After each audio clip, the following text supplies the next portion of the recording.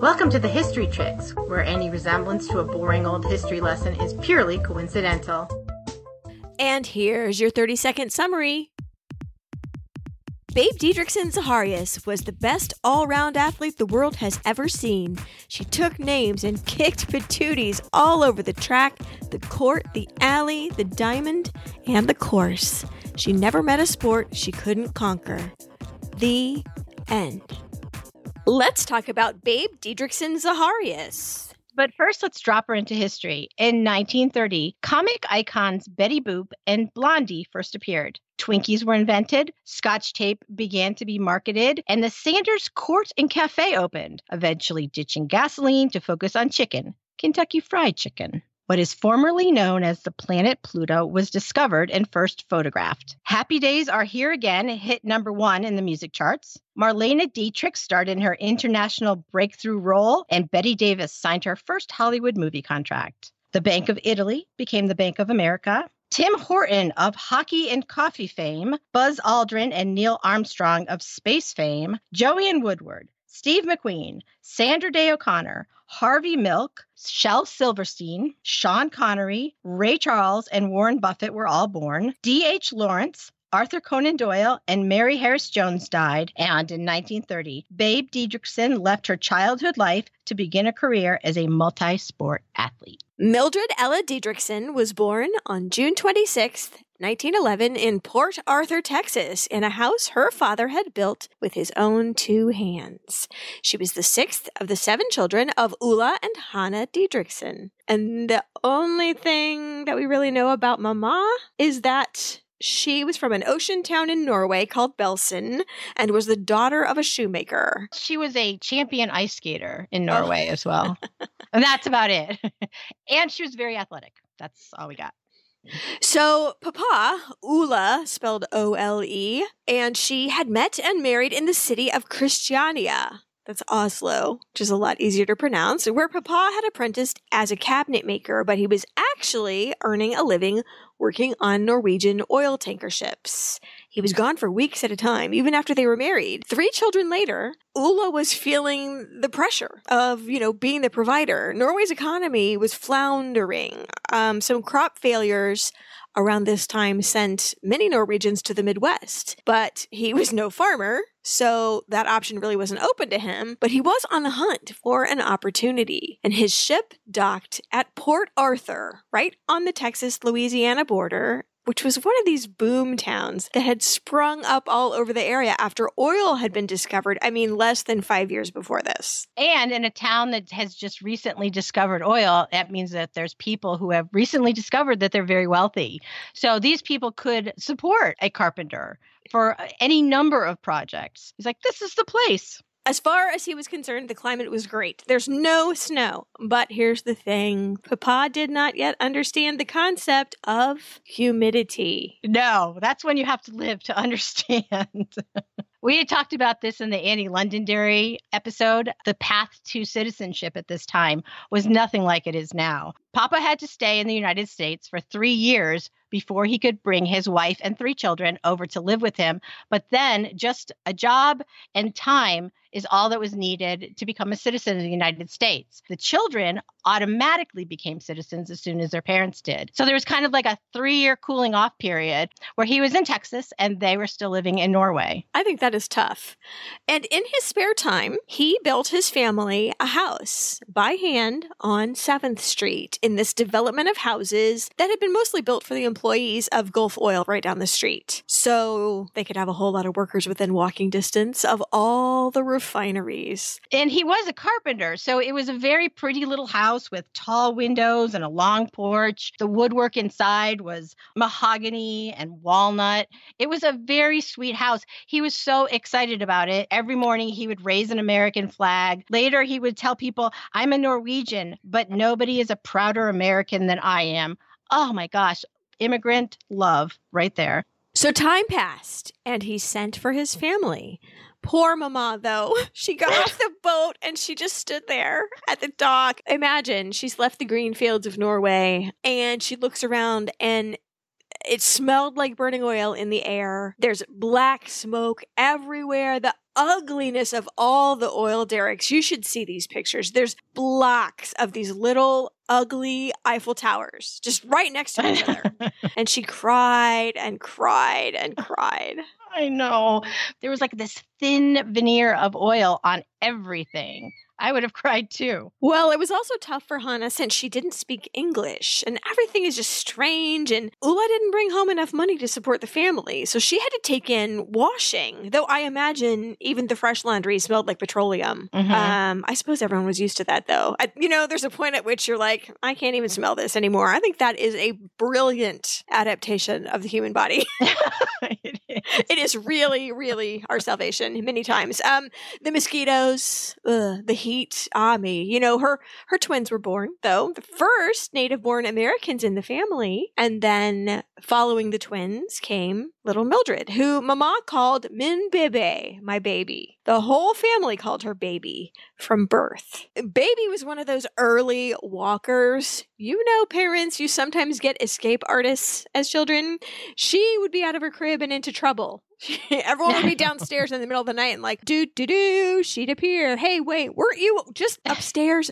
My husband's grandpa was like this, and his dad put a top on his crib, like a locked cage. Well, Papa even said, I'm afraid there's no crib that I can build that's going to hold her. This child, even at a few months old, she was different than all the other kids. You think, okay, by the sixth one, there's some patterns forming. But little Bebe was not like that. She was louder. She was more active. She was more animated, like right from the get-go. This is in her DNA to be this kind of person. So it was just constant vigilance. Honestly, it was exhausting. And it was also foreshadowing. There you go. Yep. So when Baby was 4, Ule decided he would have to go back to sea to earn enough money. And off he goes, leaving his 6 children and his wife, who was 9 months pregnant with their 7th child. And because the universe has a sense of humor, Mama went into labor just ahead of a Category 4 hurricane. They were unable to flee inland like a lot of their neighbors because Mama was having a baby. And right after the baby was born, Mama had to take care of business. And I'm talking within minutes. Had to get all the kids upstairs in hopes of safety. They had food, they had supplies to get upstairs, bedding, extra clothes. Winds reached gusts of 145 miles an hour. Windows blown out all over town. The floodwaters reached 7 feet high. Including on the first floor of their house. So she's upstairs with these kids and the first floor is flooding. So the little family survived upstairs in their sturdily built house. I have to say, Papa gets the credit for that one. Even 3-day-old Arthur Storm. I love that name, although they always called him Bubba. Poor thing. I know. Arthur Storm is such a great name. Well, almost 300 of their neighbors did not survive. There's no good way to say that. And there was nothing also to save from downstairs. Furniture, all the chickens Mama kept for eggs, even all the trees had been swept away. It was a powerful, powerful storm. As an adult, Babe Didrikson told this story with her father as the big hero. He was not even home. He was not even in the country. So can we please raise a glass for Hannah Didrikson in the Moms Get Done department? I just want her to get some credit for being a bad Alec. Why does Dad get the credit for this? In that same story, Babe has herself like laughing at the weather. Like 4-year-old is going to laugh at massive wind and scary lightning. Okay. The next day, this is corroborated by several of her sisters. All the kids, except the 2 littlest, i.e. the one that's 3 days old, and Baby, they spent the first calm day jumping out of the 2nd-story windows into the oil-slicked floodwater, which is probably contraindicated. I know. And you'll see photos of the whole town posed waist deep in this water in a petrochemical bath salt spa. Yes. That's got to be the weirdest sound ever. Sorry. That's me gagging. Well, Papa came back to this devastation, and he decided, as did many of their surviving neighbors to move inland 20 miles or so to Beaumont, Texas, where everyone who fled town had gone, during the storm. So obviously better for hurricane season. That's where one goes to be safe from hurricanes, but yet close enough to the refineries. So that is where they moved. Papa was such a storyteller. The way that he told it, this family has a good way of phrasing everything to seem positive. He's like, the storm blew us 15 miles inland. Babe, as everyone started calling her, learned to swim in a river full of alligators and water moccasins. So if that does not just wrap her up in one sentence, I don't know what does. You can add rip currents to that too, just to make it a little more dangerous. So she didn't like dolls or babies or being quiet. She wanted adventure. She wanted drama. She wanted to play with the boys. I think if you've seen the movie Fried Green Tomatoes at the Whistle Stop Cafe, she reminds me of Idgie Threadgood.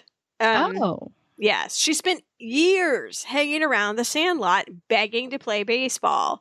And the boys are like, no, get away. As if, they might put her in if they were short a guy, but they would put her way in the outfield where you put all the players who weren't that good at this age. See, now you got to put really good guys out there.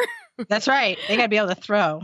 But when you're teeny tiny, the outfield's a pretty safe place to park somebody. So she started school at Magnolia Elementary. And like those little cats in the videos that all the dogs are afraid of, soon her fist-fighting abilities made the little dudes place her pretty high in the pecking order. Babe didn't care. She'd walk around with a black eye as soon as not. The other guy had it worse. She was extremely competitive, and that is putting it lightly. In an experiment to maybe contain Babe's troublemaking, the female principal allowed her to play with the boys at recess, which was unheard of. Soon, she had become the playground marbles champion. She literally had all the marbles. That's and yes, they started to let her pitch and play shortstop. That's where you put your best guys. And you're like, oh, she's just got this natural ability. Just the marbles alone, how she got that good is something that she's going to carry through the rest of her life. Yes, she had natural abilities at sports. Yes, she was naturally very competitive. But she also pushed herself in practice. She practiced marbles for hours after school just so that she could get as good as she did. She knew she had to put that time in. This is just marbles to be the marble champion of Magnolia Elementary School. Well, it was an important part of the school day. And so when something becomes important to you, even if it's not important to others, I mean, my son practices his skateboard and scooters from when he gets home from school until it gets too dark to see outside, and I make him come in. So it's all whatever you're obsessed with. That's very true. I kind of wish that on everybody, actually. Find a thing that you are willing to just blow your time on. Devote your time to. Let's not think about it as blowing your time on. Yeah, no, I'm with you. Everybody needs one of those. Takes a long time to find them sometimes. I'm speaking from experience.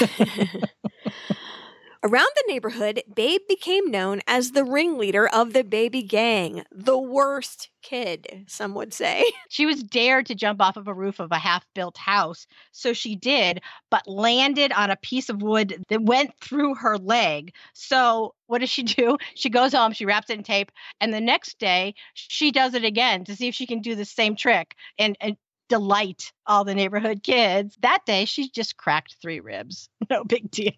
She really anteed up on the macho department. She did, and she just lived her life, like, even from this young age, the way she wanted to. Everyone assumed that if there was mayhem in town, the next thing you'd see would be that Babe Didrikson running away from it, probably laughing her head off.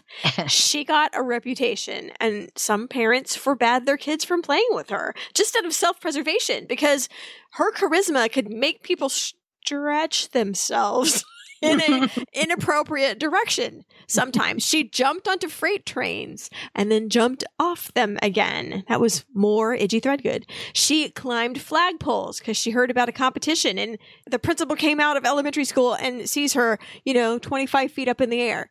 She dared people to run along ridge poles of houses and stay underwater. Who can stay underwater the longest? The swimming hole was full of people recovering from an attempt to beat her.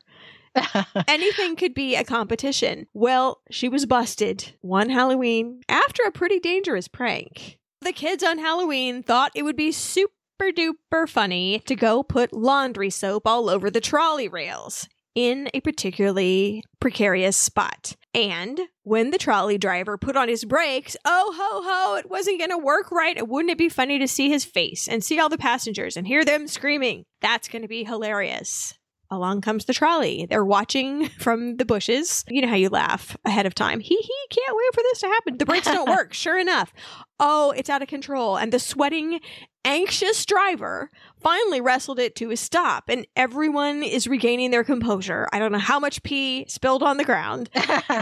So Babe decided to take it just a little farther. She climbed on the roof of the trolley and unpinned it so that it would go off the tracks. She unpinned it so that it wouldn't work because that's where the power came from.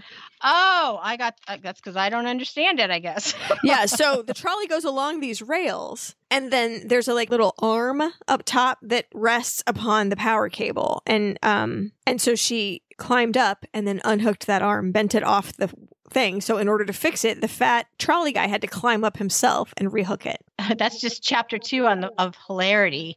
Chapter 3 is that Dad was on the trolley and he saw what he thought was his son because it was Halloween. Babe was dressed in her brother's clothes. So he went home and blamed the son. Of course he did. He thought it was him. It looked like him. And Babe actually eventually that evening came forward and confessed. So the fact that she could have just blown it off and just let him take the blame, she could have done that, but she decided that no, that wasn't the right thing to do. She has a side to her that does the right thing. When she was getting blamed for things other kids did, she would just take the blame.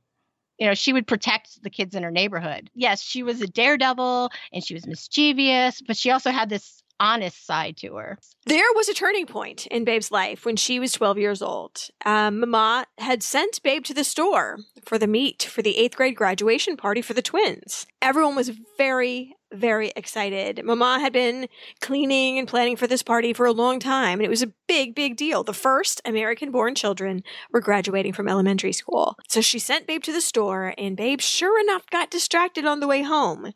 She joined a baseball game, thinking it was going to be a couple minutes, and you know how time flies when you're having fun. She had left the meat just sitting on the ground, which is very unhygienic of her. It was unhygienic for her and probably for the dog that ate it.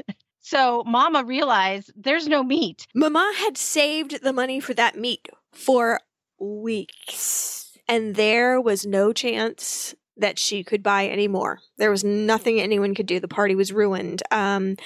It's not often that Hannah showed her feelings, but Hannah cried then. She cried. She was so disappointed, and Babe had never felt so bad in the entirety of her whole life. Now, I will say, Hannah didn't simply just cry. She also tried to whip. She was chasing Babe down the street, trying to whip her with a piece of rope all the way there. And then Babe stopped when she got too far ahead. She's like, sorry, Mama, I'll wait for you a little bit. What are you going to do with a kid like that? You're so mad. Babe actually feels terrible about the whole situation. She realizes that she's costing her family money by doing things like this. So she decided that it was time for her to go out and get a job at 12. Of course, there's no child labor laws. She got her first job, which was at a fig packing plant for 30 cents an hour. Not too bad, but she didn't think she was making enough money. So she quit that job and took a second job sewing potato sacks for a penny a bag. This one, she could control how many she did, which was quite a lot. The claim was 68 sacks an hour. It said 68 cents an hour, but that's a lot of sewing. So she never would keep any of her money. She was contributing around $5 a week as a 12, 13-year-old and hardly kept anything for herself. She might keep the occasional nickel or dime because she was saving for something that she really wanted. She wanted a harmonica, like she had heard on the Castor Oil Clarence show on the radio. That was like her big dream. You've brought this money home. Surely you deserve it. And she's like, no, once I've given it to you, it's family money and I can't take it. I find this so admirable. Mm-hmm. It's such a young age. Yeah. And it's a trait that she's going to carry for the rest of her life. So the Didriksons had a neighbor who had the most amazing job. Aunt Minnie, as everyone called her, was a circus performer who hung by her teeth from a trapeze and spun and swung at the top of the tent with no net. Now, Papa had built a backyard obstacle course ostensibly for the boys, but Babe and her sister Lily used to go back there and daredevil it up like Aunt Minnie on the bars. They were all about it. And I do not know why their parents ever agreed to this, because I'm telling you right now, I would not agree to this.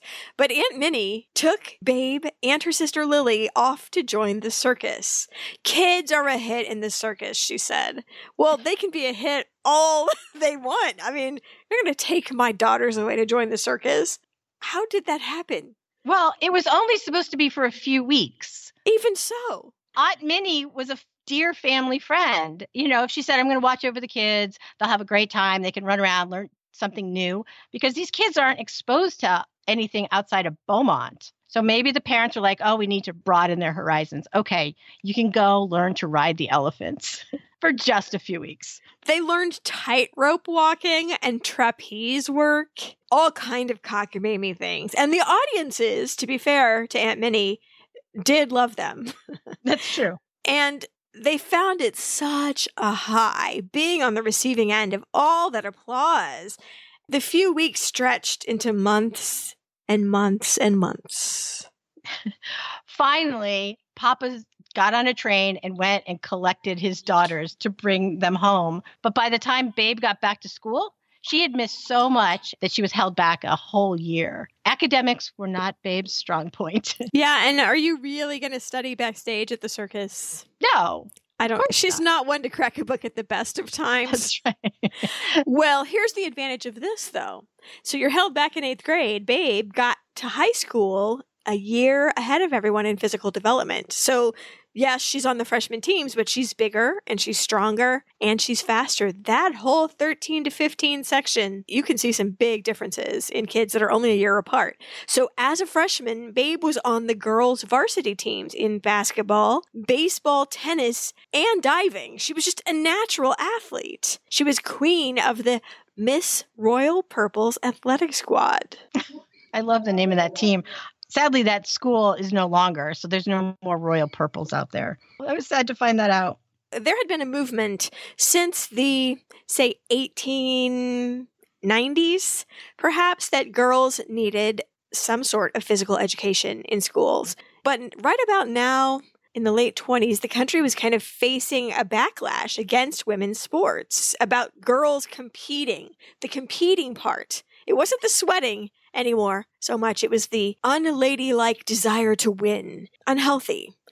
Shades of bicycle face. I know. Also, and get this, they said this out loud as if people were supposed to understand this as some kind of maxim. Competition leads to disappointment because it's discouraging when only the best people win. So if you thought the everybody get a trophy thing was new, it's not. Thank you. That's what I was thinking. I'm like, wow, that has shades of everybody get a trophy. That's pretty much the whole thing about races is somebody wins. I don't know why that should be surprising, but well, the sports editor of the local paper, a man named Tiny Skurlock, was married to Babe's English teacher, and he recognized her abilities, and her name appeared very often in the sports pages. Babe kept a box of her press clippings, a habit she would continue for the rest of her life. Although I will say her mother pasted them all in a scrapbook for her. If it was left to Babe, she'd have a shoebox full of newspaper clippings. Don't we all? My clippings, my column clippings for like 5 years worth of columns, I clipped out of the paper, and they're in a wash pan that was used for my kids when they were in the hospital when they were born. They're just stacked in it. So maybe I do have shades of Babe. Ooh, that's true. Well, more exciting news in ladies' sports than the prohibition against competition for high school students. For the first time, during the 1928 Olympics in Amsterdam, women were allowed to compete in track and field. And an American high school student had won the gold medal in the 100 meter. Betty Robinson, by the way, was her name. Quite amazing. Babe was inspired. A high school girl had become the undisputed best in the world at something. Babe was particularly interested in an event called the hurdles, which hadn't ever been in the Olympics before, but was starting to be run in the amateur track and field championship meets for women. It had been a men's event since the very beginning of the modern Olympics. So we see a possible opening, don't we? Very. Yes, sister, yes. You know, Babe's high school didn't have a track team, but her side of the block was all yard, hedge. That could be made to work. Sure. There was one hedge that was a little taller, but Babe just went to the guy's house and said, hey, can you trim it so they're all the same size? And he did. That just shows you the charm she had.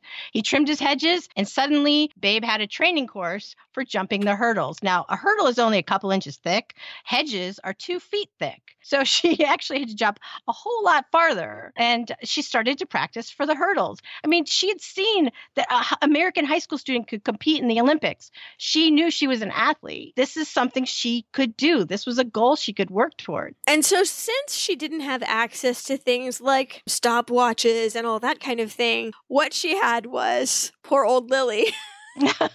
And so she and Lily would start at the end of the street, and Lily was just running on the sidewalk, and Babe was doing her hurdles with her very modified, please don't scratch up my leg technique that she kept through her whole life, and everyone thought was so funny.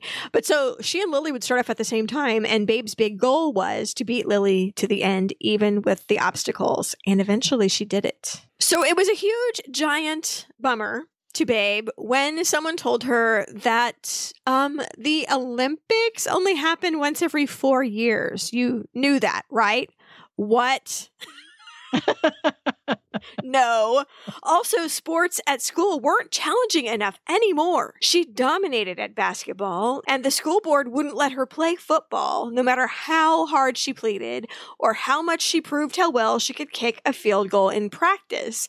At least the coach let her go and kick field goals in practice, but during a game, the state of Texas said no, ma'am. And it is very frustrating to have a dream and a skill and absolutely no way to express it. And I'm sure we have all felt that. It was a dark cloud over Babe's head.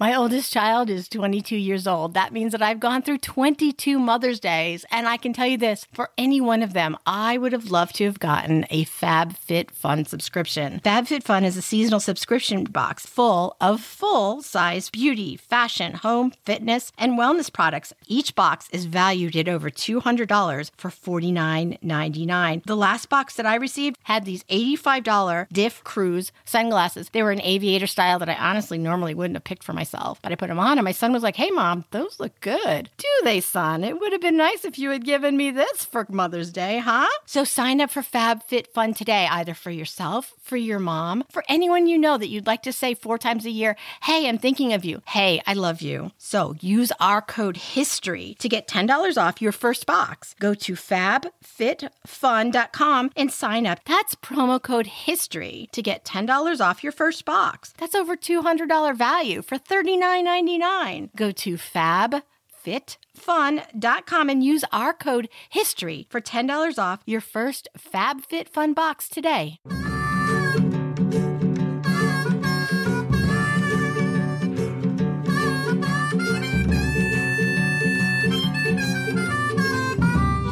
So Babe's athletic career was at a standstill, but enter her knight on a shining white horse, at least on the bleachers. Anyway. His name was Melvorn Jackson McCombs, but everybody just called him the Colonel. Now, he had caught wind of Babe because her team, the Miss Royal Purples, had won the state championship 3 years in a row. She was getting press from Tiny Spurlock that said things like, Babe plays with an ease and grace rivaling a dancer. And when Babe gets the ball, the scorekeeper gets his adding machine and then sometimes loses count. What a nice thing to say. So the Colonel had read about that, and he came calling to give her a job offer. Come be a typist for the Employers Casualty Company of Dallas. Babe didn't miss a trick. She didn't even pause for a second. Although we are like, a what? I can type over 86 words a minute, said Babe.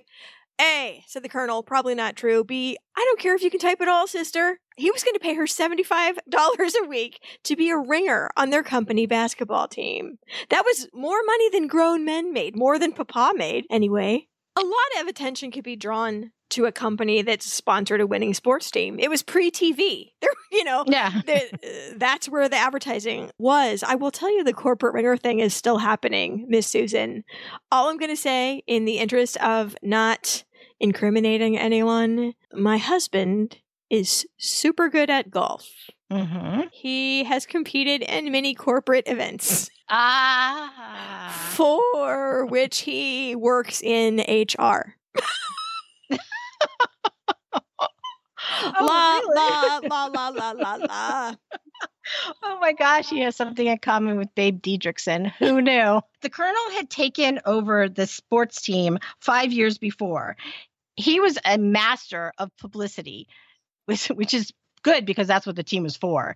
He took the baggy bloomers that the girls wore when they were playing and made them into shorts, showing a whole lot more skin. The shirts that they were wearing were suddenly sleeveless and everything was very tight-fitting. Not only was it more attractive for people to look at, but the girls could move a whole lot freer. They were playing better in those 5 years. So crowds of thousands came to watch the games of the Golden Cyclones. The Industrial League is what the whole thing was called. And Babe was a high scorer, although that has a dark side because her teammates called her a ball hog. She hated to pass the ball. She was just out for herself, honey, said one of her former teammates, but her points got them all the way to the national championship. In that league, when somebody's fouled, the coach can choose who gets to make the free throw. It doesn't have to be the player that was fouled upon. And he chose Babe, and the game was tied, and she set up for her free throw, and she missed.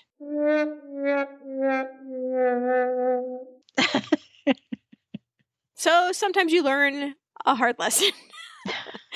Babe had been writing her own press releases and sending them back to Tiny, the sports editor, back home. She had horrible typing and spelling. If you could see, maybe we can find a photo of one of these letters. She knew it too. There were lots of strikeouts and it was bad. And then she would write in there, I'm some kind of typist, huh? And it was just like a big in-joke, Well, she never really did well academically. And at this point, she was 18 years old. She had left school months before the end of the school year, her senior year, with a promise that she was going to come back to graduate. So I wouldn't expect a whole lot of great grammar and spelling from her anyway. She never did go back to school. She dropped out and honestly became the family breadwinner. She did on the road have to pay rent and food, but she sent most of her money home to her family, like she used to when she was sewing potato sacks. She also, during assorted other seasons, played baseball and tennis for the company teams so she could keep earning money. That was kind of her motivation, is to keep the money coming. And the side effect was that she got to play a lot of sports, which she loved too. And then she was taken to see her first track meet. She was so excited about track. Here was a sport that she didn't have to worry about being called a ball hog. She didn't have to worry about working as a team. It was an individual sport where she was on a team, but her performance was all that mattered. She loved it. But the thing is, Employers Casualty no longer had a track team. They had ditched it years ago as not a moneymaker and not a big draw or whatnot, and Babe decided to go right to the top, to the president of the company, to convince him to form a women's track team. So she rehearsed and paced up and down, and she was really nervous about making this pitch, and she went up there and she opened the door and she started in, and he goes, look, Babe, you can have whatever you want. That's fine. We'll make you a track team. You want to be the captain? You're the captain. It was like, oh, he knew upon which side his bread was buttered, if you know what I mean. Even this early, Babe was a force for public attention. So she did finally, in another year, lead the basketball team to win the national championships, though I don't think she was any less a ball hog. No. And she was probably more of a bragger than she had been the year before, too. There's another skill that she's perfecting during these formative years of her athletic career. I think the other members of the team just openly resented her, not the least because the team, brace yourselves, was now referred to in the press as Babe and her Employers Casualty Girls. So in effect, she was having a solo career in a team sport. And if I was another part of that team, I would be angry too. Now, the newspaper headline was not her fault, but her attitude was her fault. No sense being that jealous of me because I'll always be better than you and you should just get over it, is basically her attitude. So can you imagine? Oh, I totally want to sit with her in the employee cafeteria. No, people just couldn't handle that. No. And she didn't seem to mind because all of her free time, she wasn't going to be going to the movies or sitting around and trying makeup styles or whatever these women were doing, which was the most sexist thing I have ever said in my entire life. That's funny. Babe was filling all of her free time with practice. You know, the thing that she had done with the marbles as a child, she's doing with track and field now. She wants to be the best. So she knows that that requires practice. And practice doesn't end when the 2-hour practice of the team ends. It goes on. It's late as she can make it. And she kept pushing herself. So she didn't really have the desire maybe to be social. So what the girls thought of her, I'm sure it affected her, but I don't know that it mattered all that much. She called them jealous cats all the time anyway. I think the disdain was mutual. So the reluctance of the company to pay her more, although she was now at $90 a week, made her quit. She had been making the company a lot of money, but I think they didn't want to set a precedent as to payroll. They had been paying for golf lessons for her over at the country club in lieu of a raise. But, dang it, I am out of here with this. She wrote to that sports writer, I got to make something of my athletic ability now or never. I'm not going to be good always and forever. I'm sitting on the bench most of the games now because I won't try to play ball. I don't want to play with them for nothing. In effect, she went on strike. And right after she quit, though, both Babe and the company were panicking during her very brief absence. And when she came back, having regretted her decision, they had the weirdest proposition for her. The National Track and Field Championship in 1932 was going to be the qualifying competition to get into the Olympics in LA. The publicity stunt was that Employers Casualty would bring a team to this competition, but it would be a team of one. Babe, that's it. How offensive was that to everyone else on the track team? They officially have no chance to qualify for the Olympics now. Mm-hmm. They have been shut out by their company wanting to send Babe by herself. When the teams were announced at the event, out came 15 people, 22 people, yay! And then Babe Didrikson, the one-girl track team who was competing in 8 events. You never heard such a roar of the crowd, said Babe Didrikson. I just got goosebumps all over my body. And competitors found themselves standing around waiting for Babe to finish another event before they could run their race. And did that not just feed into her ego? Now that I'm here, we can start, ladies. 8 of these competitors had run in the 1928 Olympics. These are not just like typists from New Jersey. You know what I mean? Like, That's right. It was a great day. It was a great day for her. She won 5 of her events. Yes, she did. She tied another one for first place. And during the day, she broke 3 world records. Not too shabby. Of the 22 teams that were there at the event, Employers Casualty came in first. Oh my gosh. She won the team competition by getting more points than any other team by her own self. And you know what? As far as I'm concerned, she's officially authorized to brag. That's that was right. Phenomenal. And in the paper, her day was summarized as follows, and I quote, "This was the most amazing series of performances ever accomplished by any individual, male or female, in track and field history." So upon her win, she danced around and played her harmonica that she finally bought and became a star.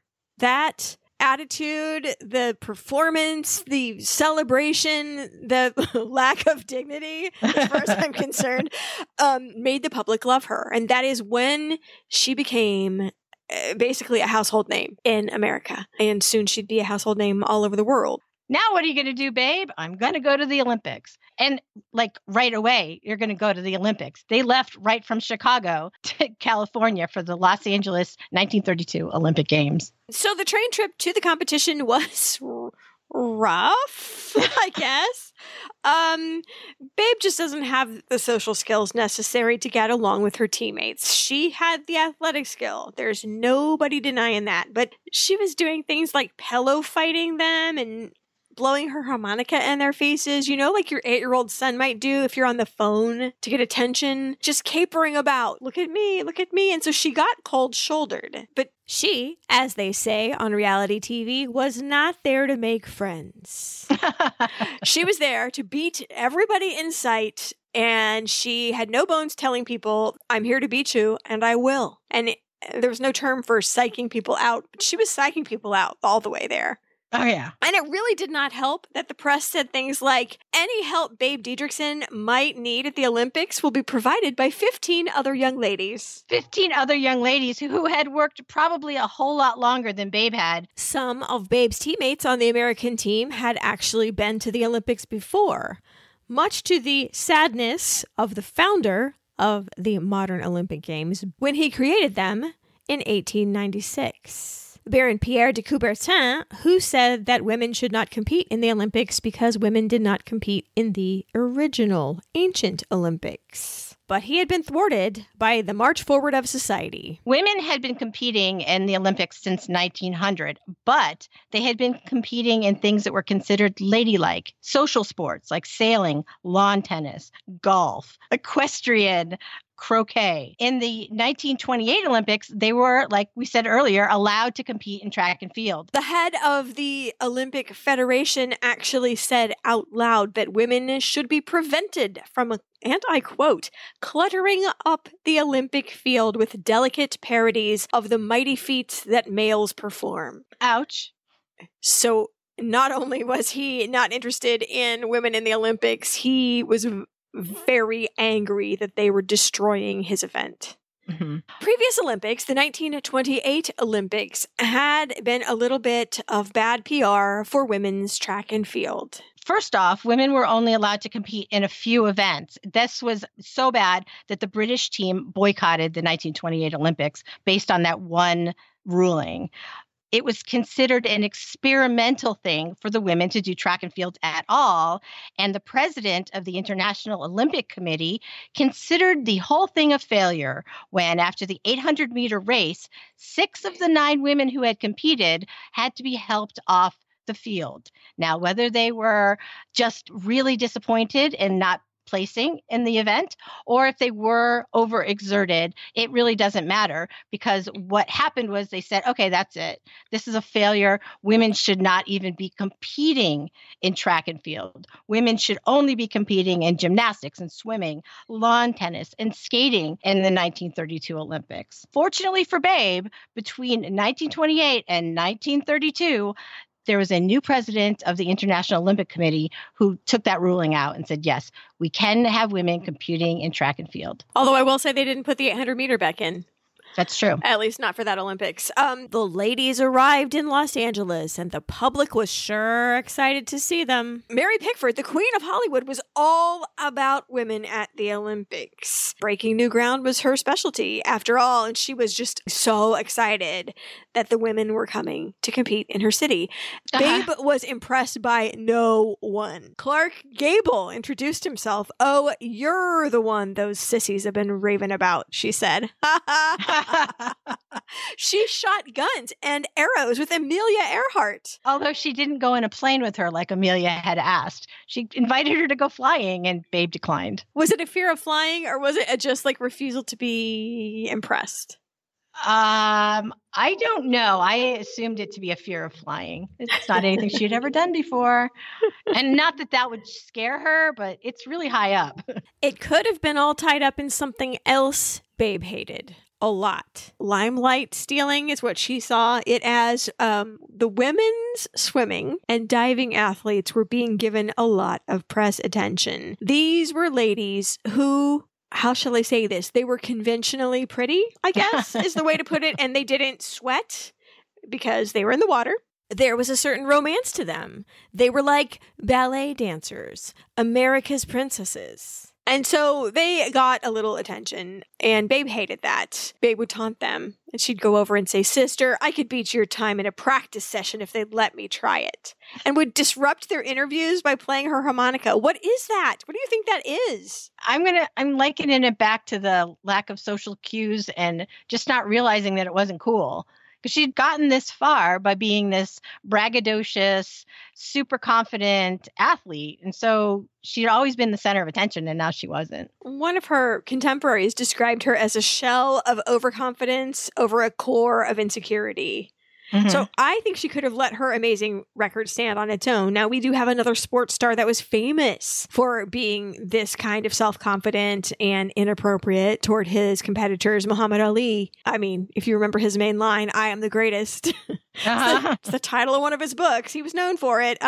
So her personality, at least with peers, was very problematic. Though I will say a couple of noobs, a couple of people who had no chance of ever upstaging her on the field found her very encouraging. One of the girls that she stayed with was having a case of "I'm not worth these." And Babe took her under her wing a little bit and tried to build up her confidence. "Look, you're just as good as everyone here," she said. And the woman really appreciated that.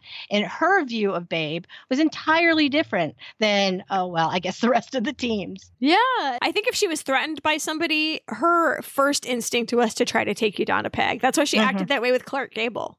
Yeah. You're not so much Mr. Mustachio. Mm-hmm. You know? And I think this kind of goes for the whole rest of her life. People either loved her or they didn't. They either absolutely adored her, they were drawn to her immediately, or they were like, "Oh my gosh, I can't believe I have to be in the same room as this woman." Yeah. We're seeing that here in the Olympics. There's kind of nothing in the middle, even in her press coverage. I thought it was telling, and maybe goes back to the fact that they're more used to croquet stars and the beautiful divers, but reporters asked her about her clothes. Was she a good cook? Did she have a sweetheart at home? You know, who did her hair? Blah, blah, blah. And maybe she didn't give them satisfactorily, quote, feminine answers because they called her masculine. They always remarked on her muscles, on her jawline. It just seemed to be a theme they wanted to play up. And I don't know if it was just easier to write about that in difference to other people or if it was malicious. Mm-hmm.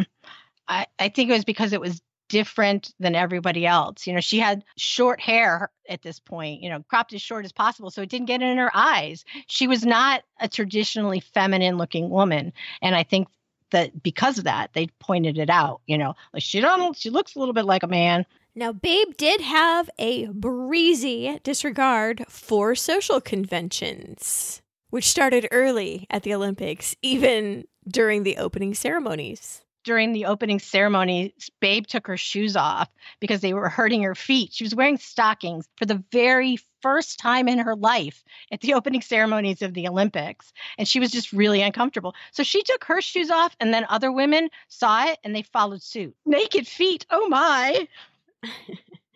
So the opening ceremony's over. Babe's first event in front of 60,000 people was the javelin. And she had been eyeballing this little flag on the javelin grounds, although after almost hitting a competitor in practice, she decided no more practice. I really don't want to do time for murder right now. So she saw that flag, which marked the previous record. She was circling around it, thinking, and her very first throw sailed 11 feet past it. Feet past it. Even though, to her mind, she didn't make a good throw. She said she messed up almost every bit of her technique, but no one even came close to her, of course, in that throw. Gold medal city. This performance was so very shocking as the opening foray of Babe at the Olympics. So we thought she was a star before. What has just happened? Put this in your head. This is also going on for her next events. While she threw that javelin because she felt it was off, she actually tore cartilage in her shoulder throwing that javelin all that distance. So she's going to go through the rest of the Olympics with torn cartilage in her shoulder. I would be curled up in a ball, taking a leave and wondering if I could get a prescription for Percocet. Luckily, her next two events had a lot to do with her legs and only medium to do with her arms, but I can't imagine it was that comfortable. Her second event was noteworthy for being so close that the officials had to refer to one of the very first photo finishes in the Olympics in order to award Babe the gold medal in the hurdles. And it was a bit of controversy because all of the people rooting for Babe not to win were looking at her competitor with their one finger up. Like, one, you won. won. And right at the time the judges looked over, the competitor shook her head and flashed a 2 at her friends. And nobody can pinpoint for sure, but they think that influenced the judges to call Babe the winner because both of those ladies had the same time of 11.7 seconds.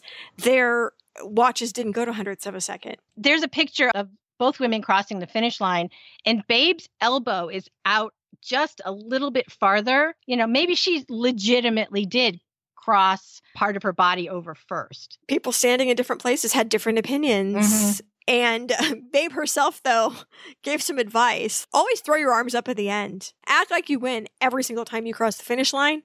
And one day it'll come in real handy. And this might actually be the time it came in real handy. That's true. That's true. Her final event was the high jump. And again, there's more drama. Babe had this style of high jumping. It was called the Western roll.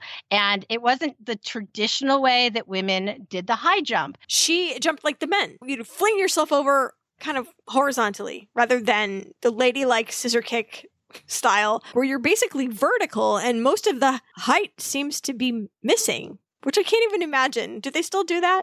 I don't think so because Babe's way, I think, is the way they do it now. So anyway, her manly jumping style led to a lot of faults because if your shoulders went ahead of your hips, then that was a foul. And you had to be really careful when you were jumping like Babe did. Well, it came down to the final 2. It was Babe and one competitor in the high jump. And they had already cleared a record-breaking height, both of them. Right at the end, they decided to disqualify Babe's last big jump. Suddenly, the judges were like, nope. Sorry, that's an illegal jump. That doesn't count. You only win the silver. And that seemed unfair to Babe because she had been jumping like that all day. This particular jump, you really did foul. I know it's easy to do. You really did. And of course, she was indignant. She was kept from the last gold medal that she was eligible for. And she did fume, but she did not begrudge the gold medalist who did perform very, very well. Babe respected real talent, I think. If you can really legitimately beat me, then fair enough. I'm going to beat you next time. Right. I'm sorry to say the rest of the team celebrated Babe's loss. I don't have a silver medal. I know. And neither do most of you, kitty cats, frankly. The competitors were given a little gift when Babe was standing there on the silver medal step, rolling her eyes because, you know, this is horrible. I can't believe I'm second in place. So there was a nice button that she gave them that they could push. So yeah, the rest of her team was like, woohoo, Babe lost. Yeah, Babe sort of made her own bed with that. Still, I will say the gold medalist invited her to the party and openly made it okay. So was the bigger person. But it must be said that Babe is the undisputed woman star of the 1932 Olympics. She signed 5,000 autographs that day. Nobody could believe her performance. The papers called her Iron Woman. So is there any sport she can't master? A lot of the reporters were discussing among themselves. So they called Babe up to the press box. They had a little chat about how she was robbed of her medal. And they said, hey, when can we play golf? And without missing a beat, she said, tomorrow? All Little right. did they know she had a secret. She decided in that very moment that she was going to keep the fact that she had been on the high school golf team a secret from them. That's something they just didn't need to know. And the fact that her company had been paying for years' worth of lessons with a golf pro in Dallas. In lieu of paying her more. So she shows up to the game the next day and makes a big show of not being, very experienced. She even lets the golf pro give her a little lesson, on how to play this game. So what is this, a stick? Oh, a club. Oh, that's really cool. And how do you swing it? That's funny. Okay. Oh my God. She lured them into cigar smoking, elbowing each other overconfidence. And then have you seen Happy Gilmore? She got up to that golf ball, acted like she didn't understand about tees. A guy rushed up. Oh, no, you have to put on a tee. Oh, you do? A tee. Tee, you say? That's what it's called? And then she just wanged the crap out of it. 250 yards. She outdrove all of them. Just... The guys were catching flies with their open mouths. They were just gobsmacked. I love it. As the competition goes on, 3 of the guys that she's playing with are warming up and saying, okay, she can play. The 4th is still really pissed at her. He does not like her. He is not a fan. And so after a few holes of him rolling his eyes, they had to drive for another green. And Babe came up shorter than this reporter, whose name is Paul Gallico. And she decided, ooh, I need to do something here. Hey, Paul, she said, you want to race to the green? And Paul, being the manly macho man that he was, said, sure. And of course, Babe kicked his hiney and he arrives at the green, not a fan even more, totally exhausted. So he lost not only the race, but he lost that hole to her. So she has kind of created an enemy right about now. But someone else that saw this match said, if Miss Didrikson would take up golf, there's no doubt in my mind, she would be a world leader in no time. Let's put a pin in that. So, and instead of taking the train, she flew back to Dallas on the employer's casualties dime, because if you think she was a big draw before, she is now a gold medal winning Olympic athlete with worldwide fame. You can bet that they are going to lay out the red carpet for her. And that's exactly what happened. She had a hero's welcome in Dallas. Employer's casualty didn't pay for her family to come in. They drove, but they were there in Dallas to greet her. The Colonel was there. The entire Golden Cyclones team was there, and thousands of people lined the streets for a parade. Next up, it was time to celebrate her in Beaumont. Again, thousands of people showed up to greet her and cheer her on and welcome her back as their favorite citizen. The principal of the Beaumont High School officially changed her transcript from withdrew February 14th to left school to be world's greatest athlete.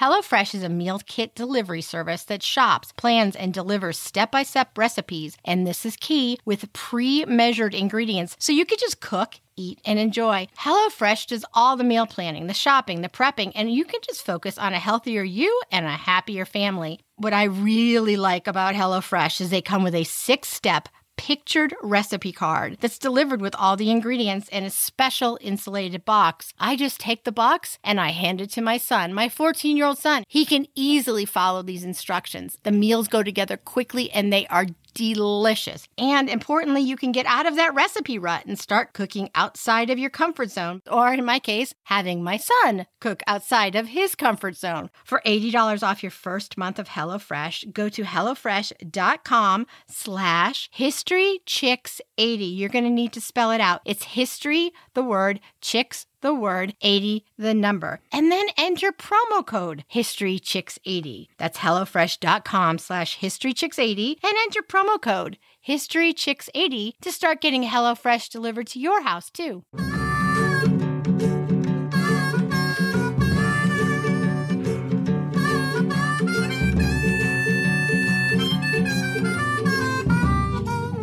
Glory is one thing, and it's great, and it's fine. She was the Associated Press Best Woman Athlete in the World for 1932. But what was Babe going to do for an income? And I have always wondered about that with every Olympics, especially the more esoteric sports. You know, you've trained your whole life to get a gold medal in, say, badminton. And then what?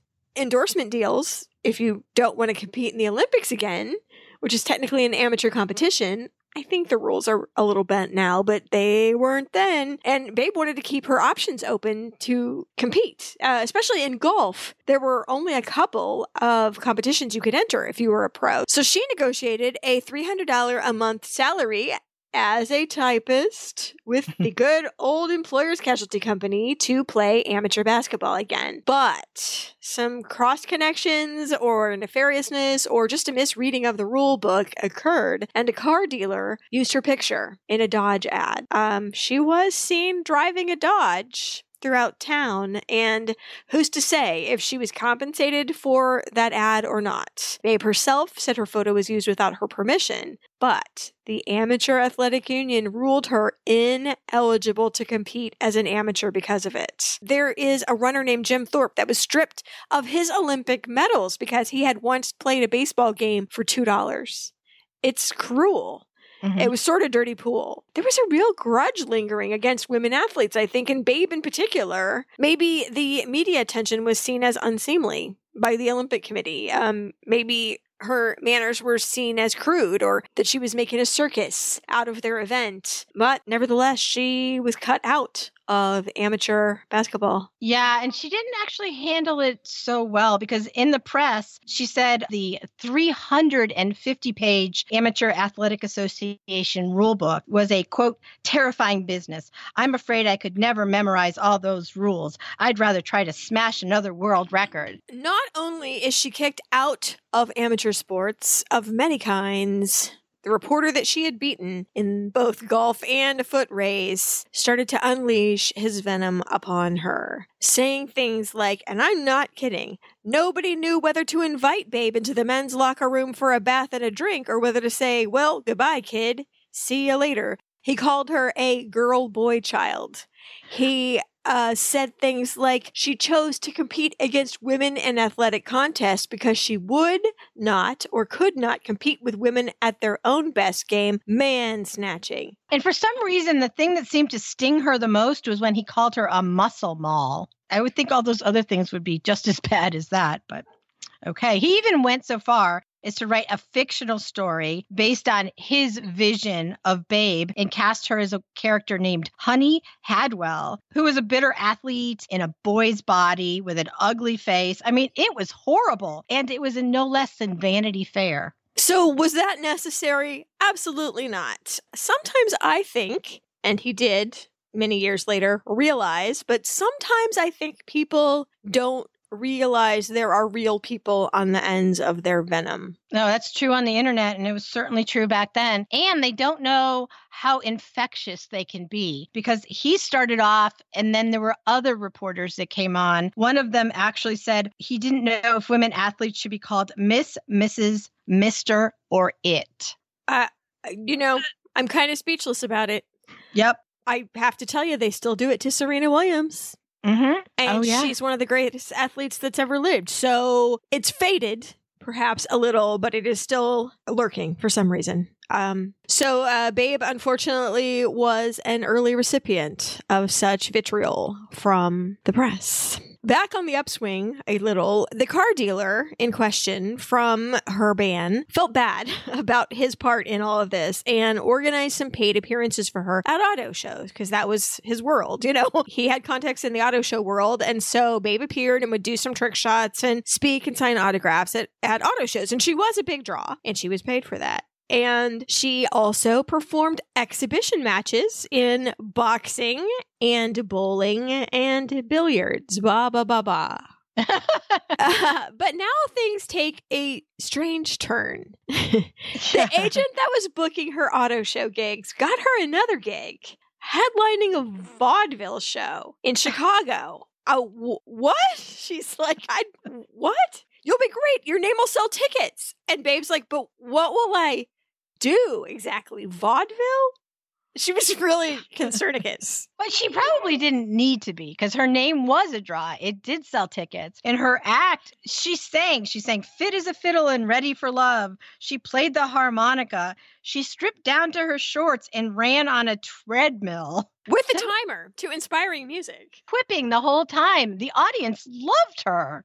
She filled those seats 4 or 5 times a day for a week, and she made $1,500. But you know what? This is not me. What am I doing? She walked away from the sure money of this vaudeville theater. She felt like a clown, and she was a competitor. She said, I'm not a performer. She was a performer, but not in the limelight. So it was California and golf, she decided, that were going to be her future. And if she was careful, she reckoned she could live on that one vaudeville paycheck and learn how to really play golf, and then she was going to parlay that into something. She didn't know what, but she felt that spark, I think, during that fateful press golf competition, and she was going to follow up on it. Yeah, and she had been telling people since then, when they asked what her next plan was, she said she was going to play golf. Being stripped of amateur status kind of put a kink in those plans. But at this point, she's going to go for it. She and her mother and Lily all moved out to California, and she did what she's been doing since marbles. She threw herself into the sport. She approached a famous golf pro to the stars, and he ended up being one of those people that she could charm. He loved her. He gave her a few pointers and offered to coach her. And she said, I can't pay for lessons. And he said, you know what? I'm going to give them to you for free. All righty then. Free is a good price. That's a great price. She did have to pay for the buckets of balls, and they are recyclable.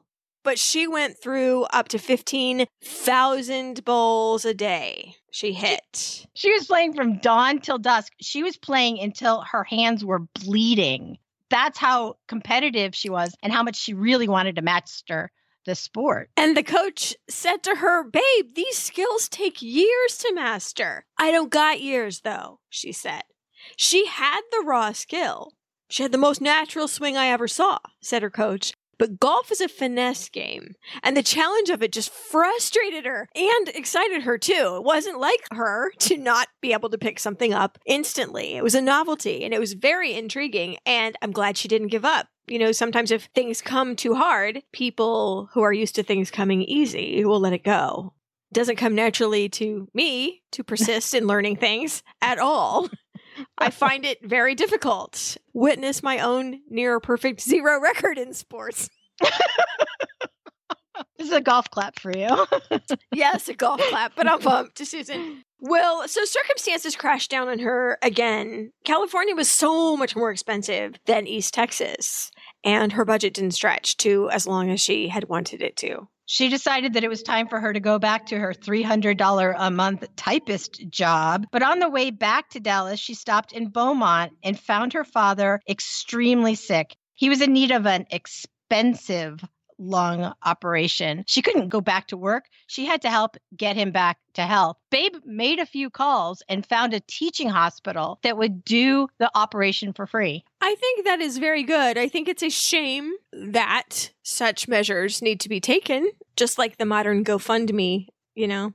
Mm-hmm. Oh, yeah. The employer's casualty company took her back at $300 a month, like they continued to do throughout her career. Anytime that she was a little bit down and out or between things, they would always have something ready for her. She never forgot it. She said, those people were wonderful. Whenever I needed it, there was always a place for me there. She was always very, very grateful for their assistance, and they didn't have to do that. Mm-mm. She took an offer that a promoter gave her. He had put together what was called a barnstorming basketball team, going from town to town, playing a local team in an exhibition match. The team was mostly men, but co-ed to some extent, and one carrot for Babe was that it was to be called Babe Didrikson's All-Americans, even though Babe Didrikson was the only All-American on staff. She got $1,000 a month at a time when most working women worked for $12 a month and sent almost all of it home to her parents. And then came the season of novelty baseball. The major leagues had her down to pitch some innings at spring training. She was not the greatest of pitchers at that level, it must be said. But she knew how to work a crowd who liked her all the more. And then the most curious rabbit hole that either of us went down. She joined a Jewish men's traveling baseball team named the House of David. This team's shtick was all the men had beards. They rode onto the field on donkeys. And of course, Babe fits right in there. How? Well, yeah, without a photo, we can't even... We're going to give you a link. They're really undescribable. Well, so Babe rides a donkey onto the field. Sometimes everybody rode donkeys the whole time. They did a bunch of tricks. Like they would be able to bounce the baseball right on the bat for a long period of time and then hit a home run with one arm. And, you know, it was that kind of thing. The show was very entertaining for the audience, like the Harlem Globetrotters. Mm-hmm. You could take the kids, except... One time Babe said something so off color to a woman in the audience, and I was going to tell you what it was. Yeah. I'm going to tell you, but I'm going to cut it out and then put it after the music, maybe. And I think Susan knows what it is, but I tried to tell my dad on the phone just as a test, and I could not. So we're putting it at the end. Okay, go ahead. So you could take the kids, but be ready for your earmuffs. Okay, so she was super tired of playing around. Riding on a donkey, really? Being a sideshow act, it must be said. Satchel Paige also got very tired of it. He was also involved with the House of David and was a sideshow act, and he went on to great things. So it was time to make a career in sports. As far as Babe was concerned, it looked like golf was going to have to be her future. And so at 23, Babe played in her very first golf tournament and qualified to compete. So she got a partner and got kicked out in the first round. But her style of golf was something completely new, and the press began to buzz in a positive way. This time, the wonder of track and field might just start taking names in golf. Babe practiced for months until her fingers bled trying to get ready for the next competition. She was not going to have that poor result again. It was kind of embarrassing. Whatever. Nothing ventured, nothing gained. It was an experience, but she was not going to lose again. Now, unbeknownst to her, the officials at the next tournament were scrambling around, trying every possible tactic to keep her out of the event. She was WT. She was not our kind dear. She was facing something she hadn't had to deal with yet, and that was class prejudice. One of the women that she would be competing against said, quote, "We really don't need any truck drivers' daughters in our tournament." Well, these were all the wives and daughters of really rich men. That's who played golf.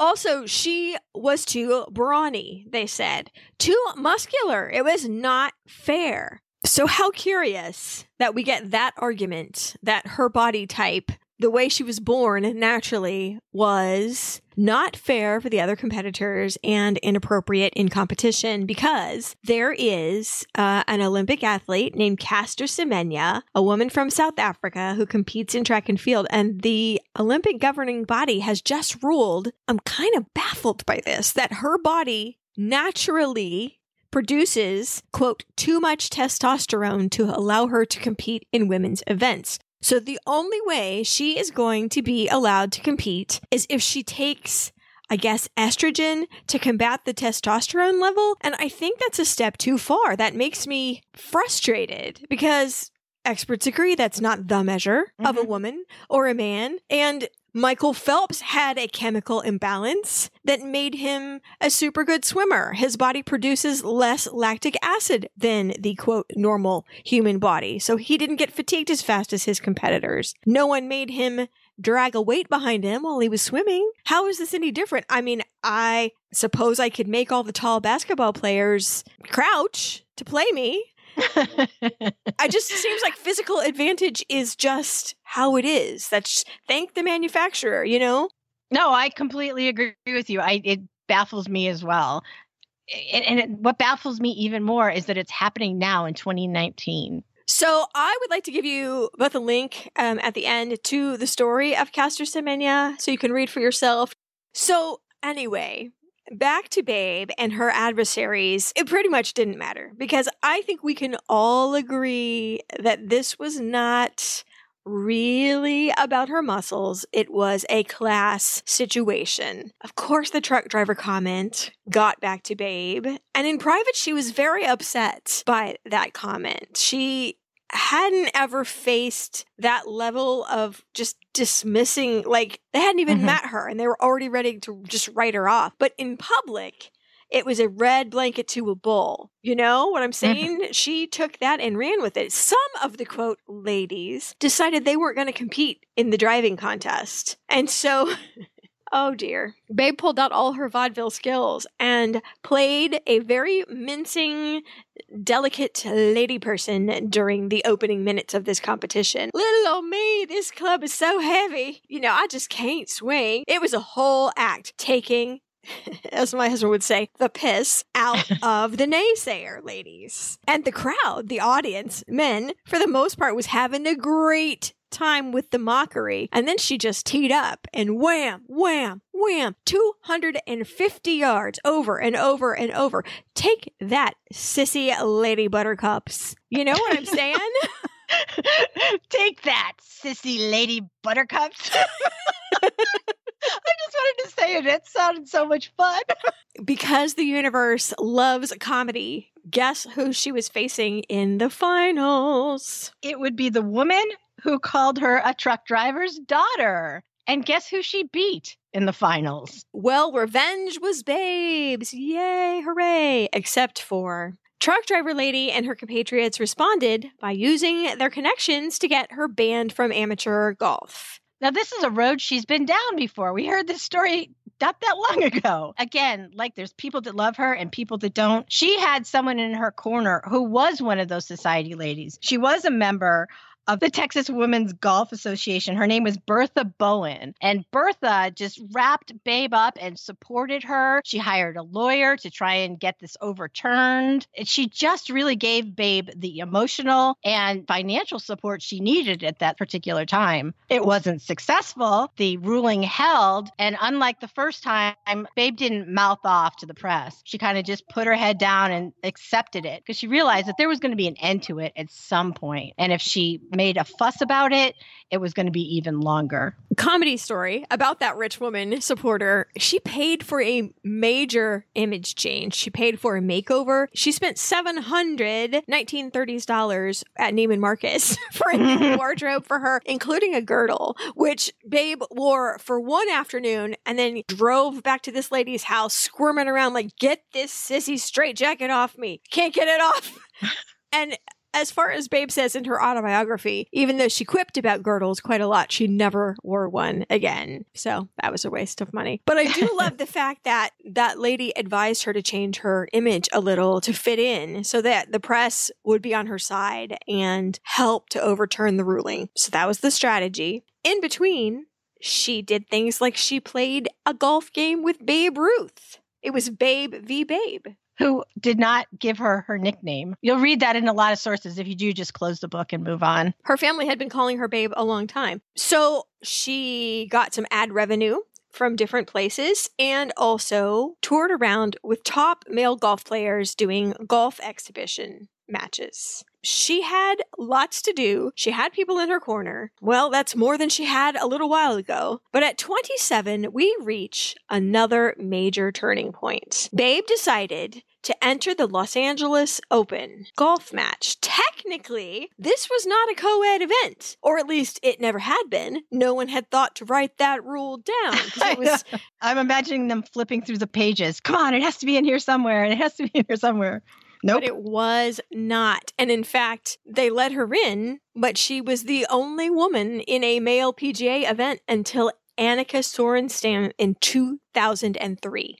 Let that number settle down for a minute. So I'm sorry to say, it is my personal belief that they let her in as sort of a publicity stunt and thought they were being cute, pairing her up with the other novelty entrant, a pro wrestler named George Zaharias, who was known as the Crying Greek from Cripple Creek because of his shtick. He was a crowd-pleasing performer, too, in his own sport. His name actually wasn't even George. He was born Theodore Vetoyanis. He was, like Babe, a first-generation American. His parents were immigrants from Greece, and he was raised outside of Pueblo, Colorado. His parents were ranch hands, so he was in charge of all the kids at home until about the age of 16 when he'd had enough. Well, just like Babe, he had to work to support his family, and he had dropped out of school and took up wrestling out of necessity. By now, when he met Babe, he was one of the top draws in the sport. You know how wrestlers, in addition to being athletes, I'll give you that, are also actors? What? Is that a big spoiler? Not at all. George was the best, quote, bad guy around. That was his thing for the stage. Anyway, he had parlayed his success in the ring into a business. So he was now a promoter as well as a wrestler, and he was making like $100,000 a year in 1938. Mm-hmm. That's almost $2 million a year. So he was a man of means. Yeah. You know what? He said, day one, you're my kind of girl. Well, you're my kind of guy. So from that very first moment, the press had them pose for pictures. George put Babe in a wrestling lock and it was on. I am reminded of the athlete and Long Duck Dong in 16 Candles. Headlock. I know, that's right. It's my heart.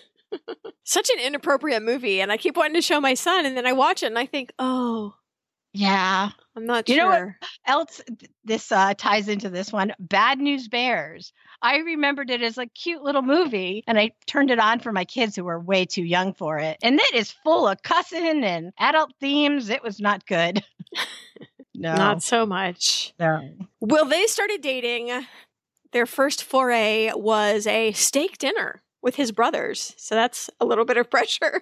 But it really turned into a real relationship. He started calling her romance. And they had what I'd call an intermittent thing going because they weren't often in the same city. Long distance relationship because she had her career, he had his, and sometimes they met in the same place. They actually met and married in less than a year. I am a less than a year met and married myself. So it happens. What about you? How long were you engaged? Our first date was in November. We got engaged in February and married the following November. See? But we did know each other before then. We worked together. Yeah. But it was also long distance. He was in Chicago. I was in Pittsburgh. My goodness. So they were married. And did you notice that the masculine comments seemed to peter out after this? Like almost now that she was married, she had cover or protection against that. Yeah. And she was also portraying herself. I mean, she knew how to play the press. And she was portraying herself as this very loving, very feminine, traditionally feminine housewife, a woman who loved her husband more than she loved golf. And her husband loved golf more than he loved his wife, as far as I'm concerned, because he decided to become her manager.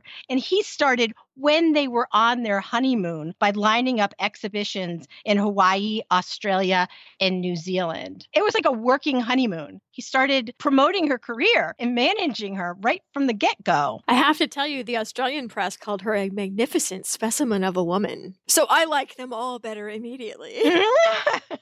So in public, Babe and George were so much in love and it was meant to be, etc. But in private, Babe was already dismayed by the way he drank, his frequent absences. It wasn't ideal. One giant benefit, of course, was his income. Just like all the country club ladies from before, guess what Babe had? A wealthy husband to subsidize her playing amateur golf. Although that's not how anybody would put it, she was on a level playing field with them too. She didn't have to feel the pressure to go pro anymore. She could work on her game. She could make a name for herself in the amateur circuit. If only they would lift the ban. According to the authorities, she had to have 5 years of no professional money taken from sports. But since she'd already had 2 years under her belt, she had 3 more years. You could still compete in exhibitions and for charity, as long as the money went to charity. If you decline the purse when you win, that's fine. You can play. And then you can go for broke. And so that's really what she did.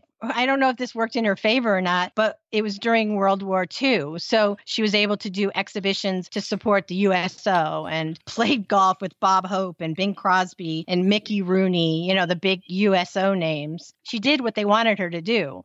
She didn't take the money. She just gave it away. Her favorite star that she ever played with was Bob Hope because he got her in a way that hardly anyone else did. And also they fed off each other like a good improv partner. It was like on like Donkey Kong. They were a mess. They were a mess. Bob Hope would do things like tell the press, oh, this is a perfect matchup because she hits it like a man and I hit it like a girl. And then if he had a particularly bad shot, he would tell Babe to not look because he was embarrassed or whatever. It was just hilarious. I mean, everyone left there like their stomachs hurt from laughing. So it was really good. And in a really strange twist, at some point during this time, she became a youth recreation consultant. It was a volunteer gig, but she was a mentor for low-income youth, encouraging them to play sports. I kind of love that about her. She got a lot of praise for working without ceasing. And had they only known, she's always like that. Yeah. She decided to train relatively obsessively for tennis because that's her way. Since a lot of golf tournaments had been canceled because of the war, she trained with tennis up to the point where their association said she could never, not ever, compete at an amateur level in tennis because she had once taken cash for another sport. The end. There's no reprieve, no end. So she dropped tennis like a hot potato, even though she was super good at tennis. And then she took up bowling. I mean, this is just like Babe as a child. She couldn't stop moving. And she couldn't stop competing. So there's another sport. Put that on her resume. Well, luckily, all bowling was amateur. Yeah. And they hadn't got organized enough to have a pro team or whatever. And so she was allowed to play, and she led her team to victory. I have never seen such a versatile athlete, and I don't think the world had ever seen one either. I asked my kids, I'm like, tell me a multi-sport athlete. And they named Bo Jackson and some people I didn't know. Jackie Joyner-Kersee. Although I guess you consider the heptathlon as one sport, but it uses a lot of different skills. Mm-hmm. But none of them had the list that Babe did.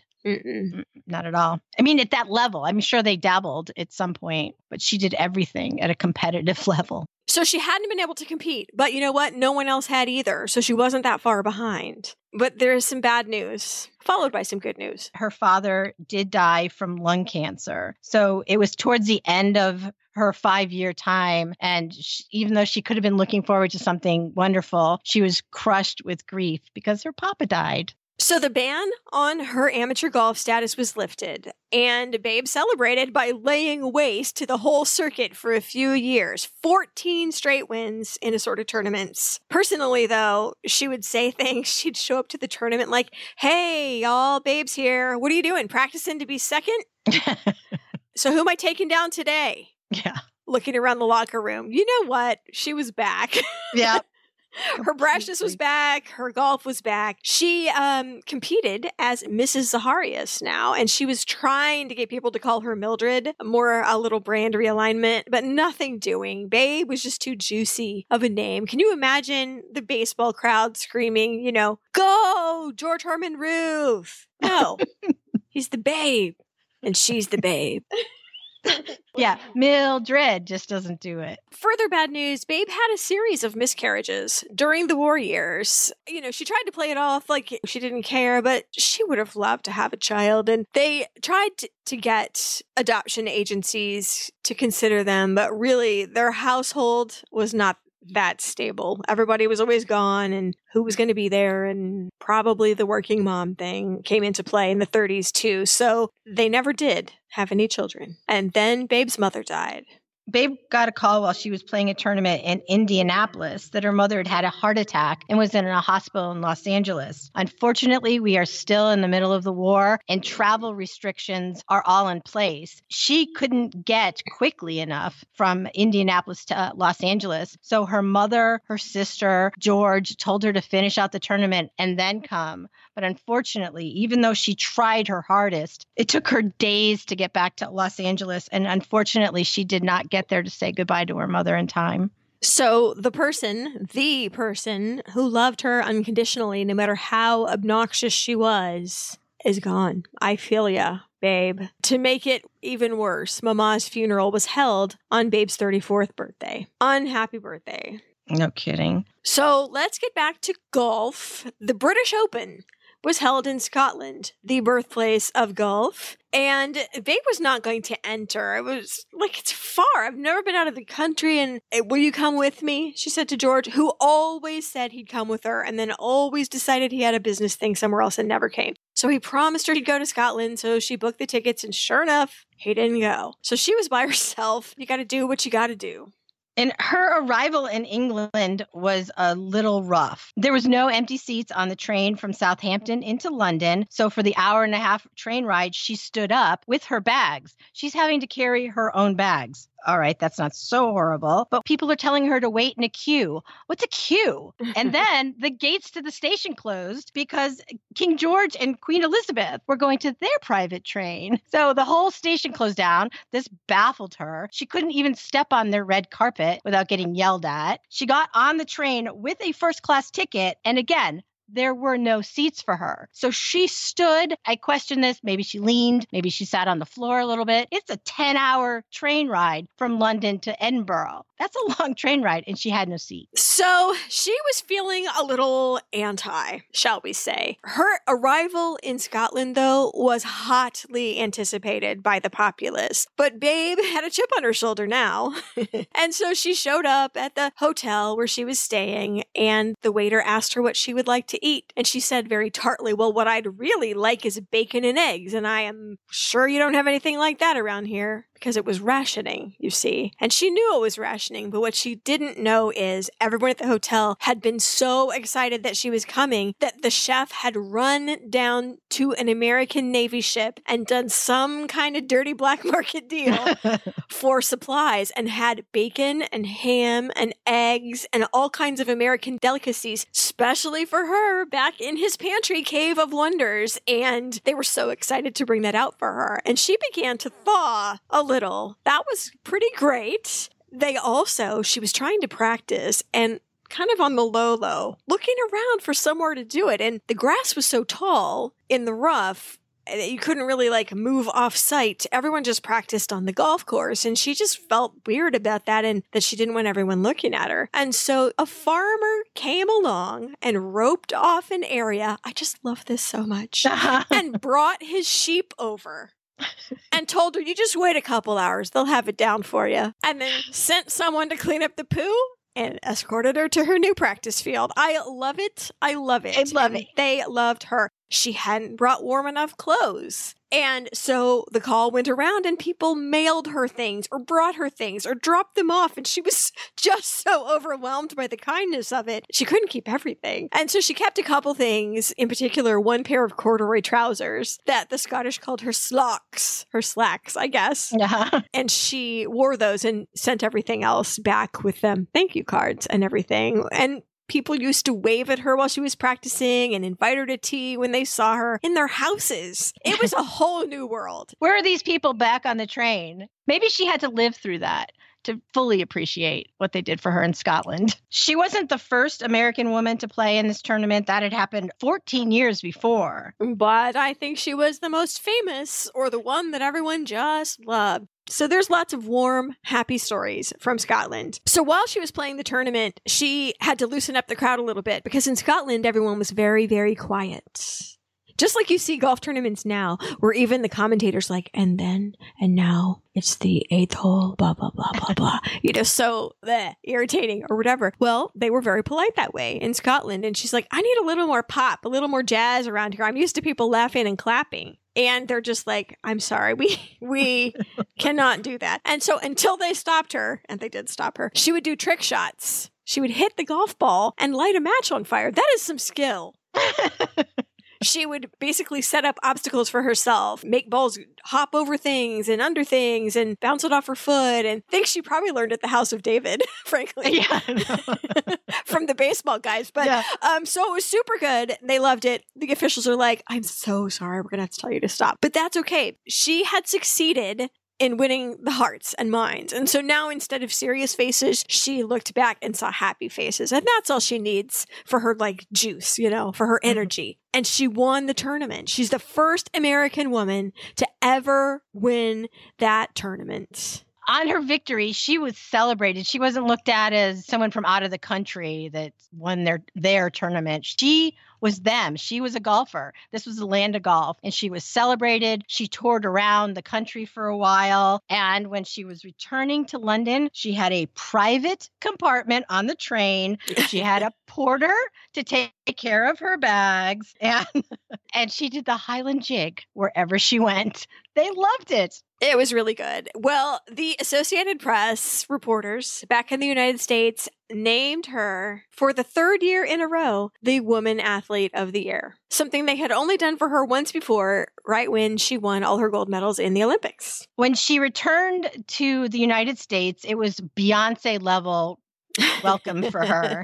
There was crowds, there was press, there was a 16-foot tall key to Denver, which is where the Zaharias lived. But maybe the greatest thing that happened was that now girls from around the world saw her as an athlete they could be. Just a few years ago, they were being told by their parents, don't be an athlete like that. But now they're looking up to her and saying, that's an athlete that I can be. I can play at that level and be a girl. They're not mutually exclusive. There's a picture that I absolutely love in one of the books, and it is Babe standing there surrounded by little girls from about 4 to 14, and they're all just looking at her with such adoration with their little autograph books. And Babe was famous for standing there until the last little girl got her autograph signed. She would stay there and sign all those books and tell everyone they could be what they wanted to be. And it was great. And I love that picture so much. No, I know exactly the one that you're talking about. Yeah. So all those little girls, and their pretty little dresses too, and white bobby socks and patent leather shoes. Very cute. But yeah, all those girls are now, oh my gosh, I met Babe Zaharias. Although as great as that is, perhaps the personal biggest thing that happened when she got back is that she and George decided that it was time for her to turn pro, to become a professional golfer. They put her career into the hands of a promotional director for the Pro Golfers Association. He was also an agent to other athletes like Ted Williams and Stan Musial, which are baseball players, if you don't know. So the endorsement and appearance offers were flooding in. Wilson Sporting Goods, manufacturers of golf clothes, watches, cigarettes. Hilarious. A ghostwritten book of golf advice. All kinds of projects were happening. And the director of the men's PGA decided it was time, with this kind of power behind it, it was time for him to start an LPGA. As they said in the Drunk History episode about Babe Zaharias, the L is for ladies. There were 13 charter members, and their very first game was in my hometown of Wichita, Kansas. How about that? But it has to be said, Babe was the tour. Even her competitors that had sour grapes, and I would too, because she was getting so much money and they were not, had to admit she was the bread and butter. But the problem is that she would never let anyone forget it. She actually called them all to a meeting where she explained, helpfully, that she was the star and they were the chorus girls. Okay, in her defense on this one, the women were being very loud about the pay difference. I don't blame them, but it's true. People came to see her. Their being there is great, but people were paying money for her. Well, truth is a defense, but she put lipstick on at the 17th hole every time she played. Like, oh no, I'm getting ready for my press pictures, lady. You got to wait a minute. Come on now. One of the other competitors said, where I'm from in Texas, we call that kind of lady a piece of work. I think you wanted to say the B word. Yes, but they're too polite in Texas. Another strike against Babe with these women was George. He was drinking a lot, and whenever he was drunk, he was belligerent and he was rude and he was drunk a lot. He would show up to LPGA meetings growling, "Women's golf belongs to me." That's a strike against Babe, if ever there were one. Yes, and another strike against George is I am sorry to report that he may have been abusing Babe all this time. Her colleagues reported suspicious bruises on Babe's arms and things. They were always fought a little, Babe and George, but it seemed like at this period it was kind of getting a little dark. So enter... Luckily, when she was 39, newcomer golfer Betty Dodd. Also rough around the edges, like someone else we know. But 20 years younger. She was also a musician. She played the guitar. She was a great golfer, funny, and who idolized her. And soon they became best friends. They even cut a record together. That is the most random. Babe on harmonica, Betty on guitar. They had so much fun together. They were having so much fun that Betty moved into Babe and George's house in Tampa. History seems to think, and so do I. And do I. That they were soon much, much more than friends. So, super awkward triad with George also in the house. But I think Betty and Babe together were a good combo. I together. Do too. Although Babe in her autobiography simply euphemistically refers to her as, quote, a wonderful girl who stuck with me through the toughest going. My friend, she would refer to her, and totally normal for, 1940. But later in life, Betty says in one interview that their relationship was romantic. They had such a great relationship, and this is somebody that Babe really needed in her life because George wasn't doing the job. Well, he'd been distant and troubled for years. So when Babe was 41, a movie came out called Pat and Mike, starring the incomparable Katharine Hepburn as ate extremely thinly disguised Babe Didrikson Zaharias. And Spencer Tracy as a very thinly disguised and a lot thinner than the real George Zaharias. So, with Ms. Hepburn and Ms. Zaharias in a room, you have two type A's that are not a good combo. Babe actually appeared in the movie. Ms. Hepburn thought that she was not being given the deference her stardom demanded, and Babe said of Ms. Hepburn, "That lady is double parked with herself."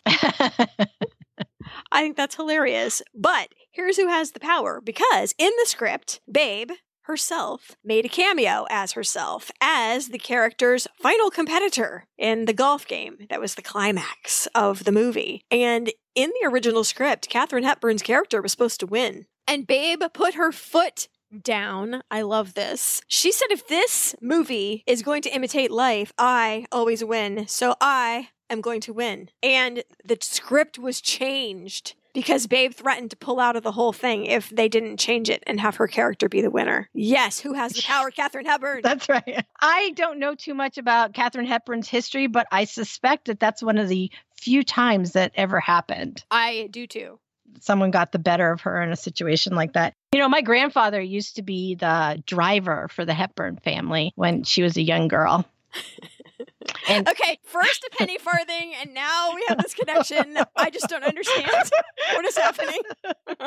Yeah, and he never had any nice things to say, but like Babe's father, my grandfather told a lot of tall tales. So I do believe that he was the driver. I don't believe all the stories he said about Miss Hepburn, so I won't repeat them. Well, she had a lot in common with the ladies of the country club set back on the golf course. She had this belief that people had their place and ought to stay in it, kind of thing. Well, she was raised that way. Yeah. And her family was very wealthy. So that same year, the year of the triumphant script change, Babe finally had to see a doctor for a pain she had had in her hip for well over 4 years. She had played through pain, of course, the whole time in Scotland. We didn't say this. She had played with a broken thumb. And she actually said it improved her game because she didn't wallop it like she used to. She had to have it a little more finesse because it was hurting her thumb. So maybe that broken thumb was the universe saying, nope, you got to play a different game. But it turns out that she had what's called a strangulated femoral hernia. So it's very serious. Her leg was not receiving enough blood. That could have been disastrous. But she was having serious trouble recovering after that surgery. She was so tired. She couldn't even play well. She described her competition in the very first Babe Zaharias Open as, quote, crawling on hands and knees over broken glass. It was only sheer force of will that carried her through to victory. She had to win the first Babe Zaharias Open, but she just barely made it. It was like, I always say it's like running through cold syrup. I've had days like that where you're just like, everything is just a slog. So something was very wrong. She went to the doctor and was diagnosed with rectal cancer. The diagnosis was bad enough, but the cure was going to be even worse. She would need surgery, and the chances of her ending up with a colostomy bag were very, very good. And she thought she was done playing golf. Everyone thought she was done playing golf. The press was saying she was done playing golf. She tried to give away her golf clubs and then had second thoughts. Went to the hospital with her golf clubs so she could stare at them the whole time. I think it was actually Betty Dodd that put the golf clubs in her room. You know what? I think you're right. Because Betty also stayed in the room with her. Betty had been a nurse's aide in training when she was in high school. And so she set up a cot in Babe's room so that she could tend to her like a lady in waiting or a nurse's aide who loves the patient. Or like a girlfriend, like a significant other. So everyone was very euphemistic about cancer about this time. The furthest anyone ever got to describing it was they said she was suffering from a malady of a malignant nature. But a lot of people kind of divined what was happening. She received tens of thousands of notes, just acres and acres, pastures full of flowers. And she begged to the press, hey, can you tell people to send money to the cancer fund and stop sending me flowers? I love the notes. Please keep sending the notes, but I really would like to make a difference. And I think that would help a lot. unlike the other Babe Ruth, who was silent through his cancer up until he died, it was never known that he had cancer. Babe was using the word cancer. This is at a time that it was whispered, cancer. You just never said it. But Babe was saying it. She's like, I have cancer, just trying to get the word being used out in the public. She also became an outspoken advocate for early detection. In interviews, she would say, do you have a mysterious pain? You go see your doctor right now. Don't be like me. I waited 4 years because I was afraid of what the doctor was going to say, and I waited too long. And don't let this be you. You get in there. You talk to the guy. You get some stuff going early. Don't let what happened to me happen to you. She also went on the Ed Sullivan Show to talk about cancer. She was not being shy. She was very serious about advocacy in a way that I haven't seen her be that serious about anything before. She took it very much to heart. I don't know where that came from. Maybe, she'd seen her parents die. She knew that she's facing her own mortality and that her body wasn't going to do everything that she wanted it to do. So it was a stronger wake-up call for her than some people. You know what I mean? Because it was so far from what she'd done her entire life, being in control of that body. After her surgery, she did end up with a colostomy bag, and she was so very afraid.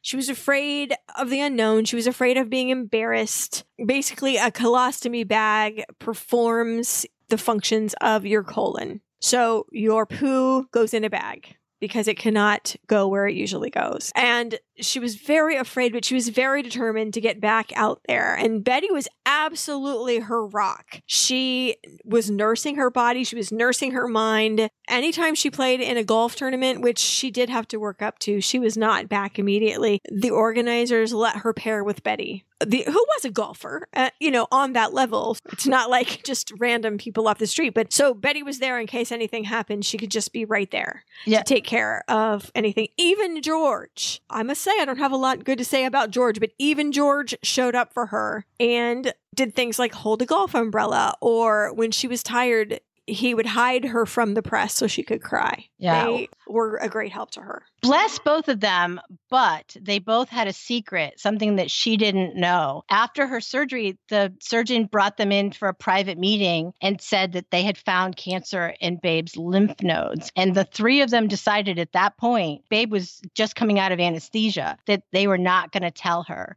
that she still had cancer in her body. So what a hard thing to decide. Are we going to tell her this or not? At the time, the wisdom was not to tell her. So they kept that secret from her. That is so unfair. It robs people of the ability to put their affairs in order. It robs people of almost like a different outlook. Mm-hmm. Especially for someone like Babe, who was so open and honest about what she was going through. So she's going to go on like she's cured. Mm-hmm. It was a hard decision, but I don't know that it was the right one. When she was 42, she was invited to the Eisenhower White House based on her advocacy for cancer research, early detection. Just her openness to bring attention to the situation was very admirable. Also, Mr. Eisenhower was a big golfer. You know what? He wasn't the biggest presidential golfer that we've ever had. That honor goes to Woodrow Wilson, who played 1,200 rounds of golf in his 8 years, to Eisenhower's 800. In the same number of years. And our current president is at 186 in 2.5 years. There are people on the internet who track this thing. I did not do the math. Here's a characteristic moment. Here is old school Babe. So she meets the president, shakes his hand. There's a little golf thing. She meets the first lady and says, "Hey, Mrs. Eisenhower, I fixed up my bangs so you won't be ashamed of me." And Mrs. Eisenhower must have been taken aback, but just said, "Oh, now, yours are curling so nicely. I always find mine are too straight." I'm like... Oh, I feel this because I battle my bangs every day. I feel you, Babe. I feel you. So I thought that was very, very cute. Yes, well, very cute. So Babe went on to win some major tournaments, including the U.S. Women's Open. She, by the end of her career, had been 6 times the Associated Press Women Athlete of the Year. She also won the 1953 Ben Hogan Comeback Player of the Year. Yes, absolutely. But here's what she said. She said, "We all won this. Me and everyone out there whose good wishes and prayers helped me to win. I just want to say thank you. That is not classic Babe. There is a humility to that we have not seen before. Yeah, she's definitely softened. In addition to playing tournaments still, she's touring cancer wards in children's hospitals to tell these kids, you can fight this. The way that we always talk about cancer, you can battle it, you need to fight it. That originated with her. She started all that after her first surgery. So she made her way through the cancer wards with fighting words and her harmonica. I hope that museum has that harmonica. That is like such a fundamental part of her personality. She told them tall tales. She was the hit. She was the hit of the Children's Award. She started a foundation for a cure for cancer. She gave so much money to the American Cancer Society and encouraged others to give. Others in a position to give a lot more money than she. George and Babe built her dream house when she was 44. Literally, in Babe's case, she helped design it and she went out there in her cha-cha heels and helped nail it together, which I think is so adorable. It was just a dream to have a house on a lake, and it was just the perfect, everything was just the way that she wanted it at last. That same year, 1955, she played and won by 4 strokes the Peach Blossom Tournament in South Carolina. Unfortunately, that would be her last golf tournament. I am very glad that she won her last golf tournament because Babe got weaker and weaker. And she stopped playing. She still had to achieve something that we all have to just shake our heads about. She actually managed during this period of time to write, or at least dictate, her autobiography to somebody. Which I believe we should all consider a piece of semi-fiction.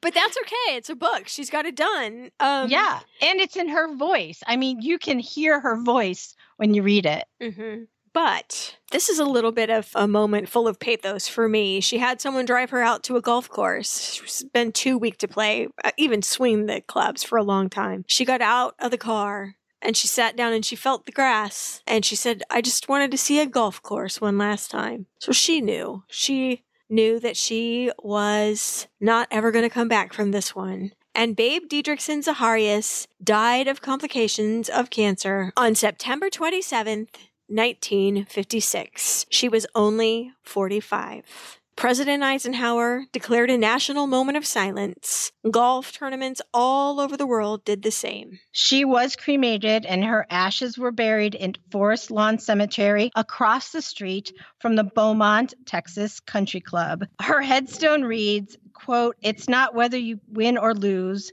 it's how you played the game." Babe. False. We all know by now, don't we, that what she'd have to say about that sentiment. She actually said this, I don't see any point in playing the game if you don't win. Do you? Somehow that might not be as dignified on a headstone. No. I will say that the preacher who performed the service at her funeral must have known her better than whoever cut her headstone, because there was a quote from Corinthians, from the Bible, that is a lot more Babe-like. Know ye not that they which run in a race run all, but that one receiveth the prize? So run, that ye may obtain it. That could have gone on her headstone. Is more Babe than what was on her headstone. Just to keep those hits coming, the Texas Historical Society years later commissioned a placard for the area that got her birth date wrong and the origins of her name wrong. So now, in their defense, both of those things were her fault. She lied about her age to get to be a teenager in the Olympics. That was her. She had changed her birth date from the way back from 21 to 19. So they got her year wrong. And then the origin of her name was a story she had bandied about for years. True. And I think both of those things are in her autobiography. So I don't think they did it on purpose. No. And they did not have the internet so they could look at several sources. Right. They just had Babe herself. Why would Babe lie about such a thing? So women in sports say that they owe a lot to Babe Zaharias. I mentioned Jackie Joyner-Kersee before, Olympic heptathlete. if you can imagine that, she gave Babe credit for inspiring her to be in sports at all. And I quote, "Babe paved the way and inspired other young girls to compete in athletics." That's actually Jackie Joyner Kersee writing a note to herself as a 9-year-old. You know, this is the person you admired way back when you were 9. And so Jackie Joyner Kersee is considered the number 1 female athlete of the last century. And Babe Zaharias came in, I think, at number 2. She was named the number 1 of the first half of the century. Clever way to split hairs, but yes. But once you add in the last half. Yeah. Well, and certainly she inspired generations of golfers. Even in that picture we were referring to where all the little girls are staring at her with their autograph books, there is at least 1 and possibly 2 future female pro golfers in that photo. So Babe was a tough one, wasn't she? She was she was inspirational, except for from a distance, almost. I loved the multifacets to her personality. I mean, she was just herself. Mm-hmm. And then she was just herself with lipstick on. With lipstick on, yes. I'm so glad we covered her. I hadn't known a lot about Babe Zaharias. I mean, you know, I'm not much of a sportive, but there's so much that even the non-athletic can take from her. Just the persistence alone is very inspirational in my life. And I don't know if it was Babe coming back at me, but there were many times I was really tired doing the research for this or writing. I have to kind of work in my research now around some commitments that I didn't have before. And I found myself committed. Like, okay, Babe would hate that I'm packing this away and going to bed. I'm going to give it another hour because that's what Babe would do, you know? And I didn't say that consciously or, in fact, out loud because that's crazy. But I did say it in my head. So I think her influence has reached even here to 2019. Yep. My cousin Jim, who is one of the few family members that I have that listen to the show, had requested her years ago. I think he will be very happy that we covered her too. I'm glad we did. And I've learned a lot about golf. I know. Did you ever play golf? No, I never played golf. I get a better score when I throw the ball, if that gives you any indication of how sucky my golf game is. I took it in college. My dad said it would be a good social sport for me to learn. I was okay. I haven't played it since the 80s. Unless there was like a windmill in a clown's mouth. Oh, yeah. Miniature golf. Yeah. Sure. Yeah. I actually live with the number 1 cheater in miniature golf in my house. And that brings us to the end of our coverage of the life of Babe Didrikson Zaharias. And now it's time for media. As far as biographies go, I had 2 that I really liked. The first is what I'm calling the big one. It's Wonder Girl, The Magnificent Sporting Life of Babe Didrikson Zaharias by Don Van Netta Jr. I thought it was very good. It was very detailed. For those of you who like the story arcs within the competitions, there's a lot of that in there. So I would recommend it for that. I do not recommend the audiobook, though. The narrator is really good when she's just reading, but when she puts on accents, it was really driving me crazy. Now, we know what Babe Zaharias' voice sounds like. I will put it on the show notes. Yes, she had a little bit of a Texas accent, but it wasn't like you'd imagine, like super, super heavy. And it's done super, I don't know. Maybe it's just me. Go ahead. Well, she had more Texas isms than a Texas accent. Like she'd say things like cockamamie. She said ain't. Just, you know, they're like vocabulary choices that she had, or her delivery, or her poor grammar sometimes. Right. But I don't think she had a syrupy drawl. No, not at all. So anyway, but I had to listen to it on audiobook because I had a lot of not sitting in reading time. The second one is Babe Conquers the World, The Legendary Life of Babe Didrikson Zaharias by Rich Wallace and Sandra Neal Wallace. There is a ton of pictures in here. It's written more as a YA level biography. The facts are all there, but the pictures, there are so many pictures crammed into this book. I would get it just for that. And then I like how there's sidebars in that book that kind of, hey, by the way, if you want to know about the first woman to get a gold medal in the Olympics, blah, blah, blah, blah. And you know, hey, would you like to know a little more about the Olympics in general? Or just, I don't know. I just like the way that the sidebars are. Yeah. Giving you more information that isn't maybe directly related to the narrative. You'd be going through a chapter and there'd be a 2-page spread of a sidebar. about something. Yeah, I thought it was very well laid out. Okay, well, those were my main books too. So moving on. What about The Life I've Led, my autobiography? Oh, okay. I have it sitting here. I do have it sitting here. And if you read it, and I would read it maybe once you've read these others, one or the other, but there's a grain of salt that you have to hold in both hands sometimes when you read that book. I mean, I have it open and I was actually paging through trying to find things about Betty Dodd, figuring that's the book I'm going to find it in, if I was going to find anything. And she doesn't get into the relationship in that book. So I liked to hear from different perspectives. So yes, The Life I've Led, her dictated autobiography, is very good. I'm sorry I left that out. Yes. It is online too. We'll link you up to it. So you don't actually have to get the book. You can just scroll through it. I liked her autobiography because it's in her voice. You can just hear her saying this. It's like a lot of dictated autobiographies like this. They put on some pretentious voice. The person does, and Babe does not at all. It's her, which was delightful. So unlike our last two episodes, hooray, there is an episode of Drunk History for Babe Zaharias. This one stars Emily Deschanel as Babe Zaharias, and I really love it. So we will provide you a link to watch that. Hooray! There is also an episode of The Simpsons where Marge Simpson goes in costume as Babe Zaharias.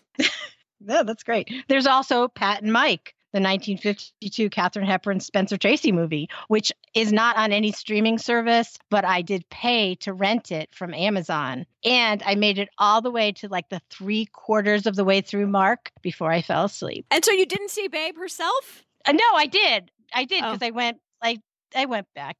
She's actually in the beginning part too. There's a little pop of her. But yeah, no, I went back and I mean, you got it for 48 hours, right? So no, I went back to the parts I missed because I went to the land of Nod.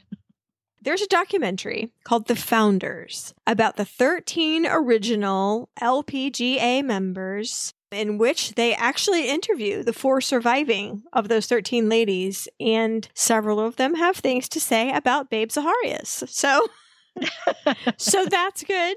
There's also a movie from 1975 that has 1975 production values. Oh my goodness. It reminded me of a high school theater production. It reminded me of a soap opera. It was not good. I wouldn't even turn it on. No. No, just don't. I mean, seriously, there are people that we cover that are just ripe for a biographical picture. I mean, there's nothing you'd even have to doctor or do, and there's nobody. So maybe getting these stories out there in the public face, some skilled filmmaker will take us up on the challenge. Yeah. I would spend my YouTube viewing time watching videos of Babe, doing sports. And there's a hilarious one of George mowing the lawn while Babe sits on a chair and he's got a shirt and a tie on and he wipes his brow. It's so staged. I loved it.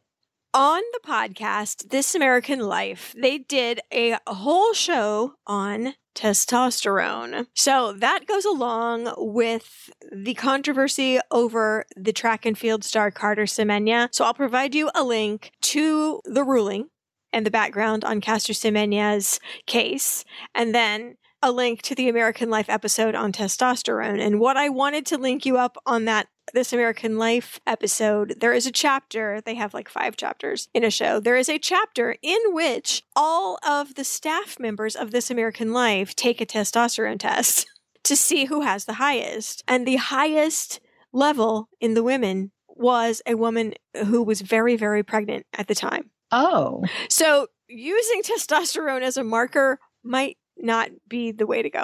Well, she was growing a child in her abdomen.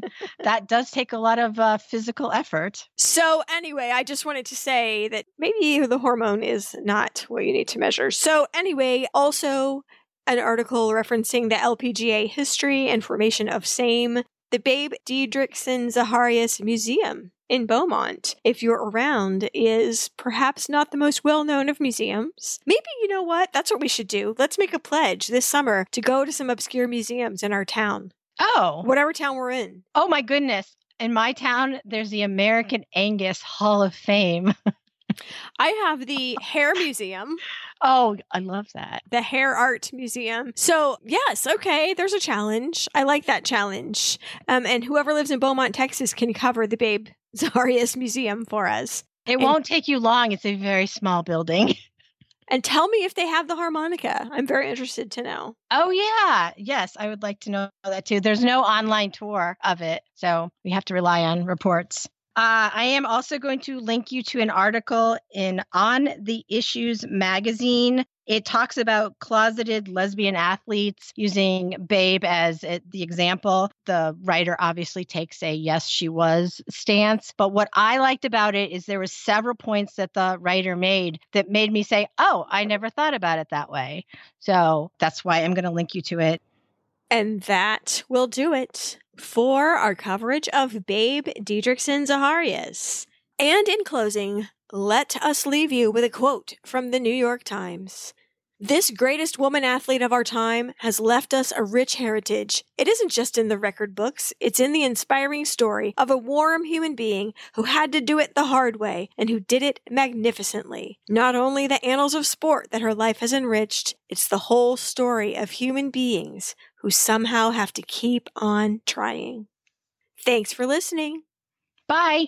If you learned anything from the show, please tell a few friends about us or leave a review for us on Apple Podcasts. You still have an opportunity to come see us at PodX, the podcast convention in Nashville for listeners and creators of shows.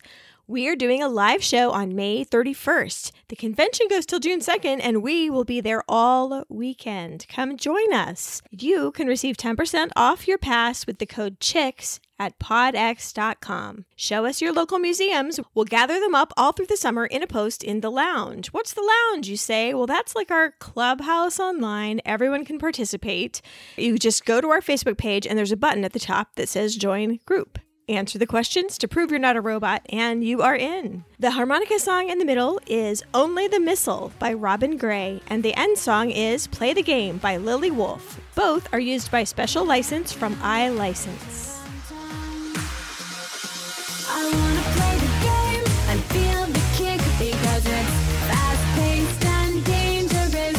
So wake up before you fall behind. You wanna catch me, then cross the line. Now if you wanna play the game and be defined, you gotta turn it up, electrify. Stay on your feet and up to speed. If you wanna play the game,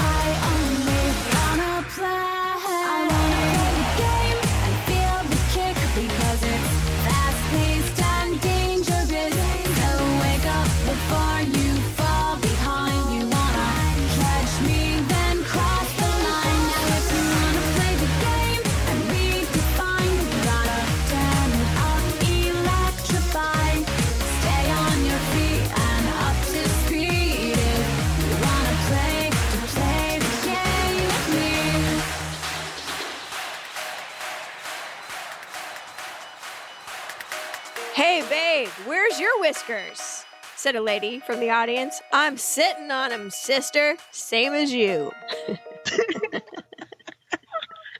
I mean, what? That's hilarious.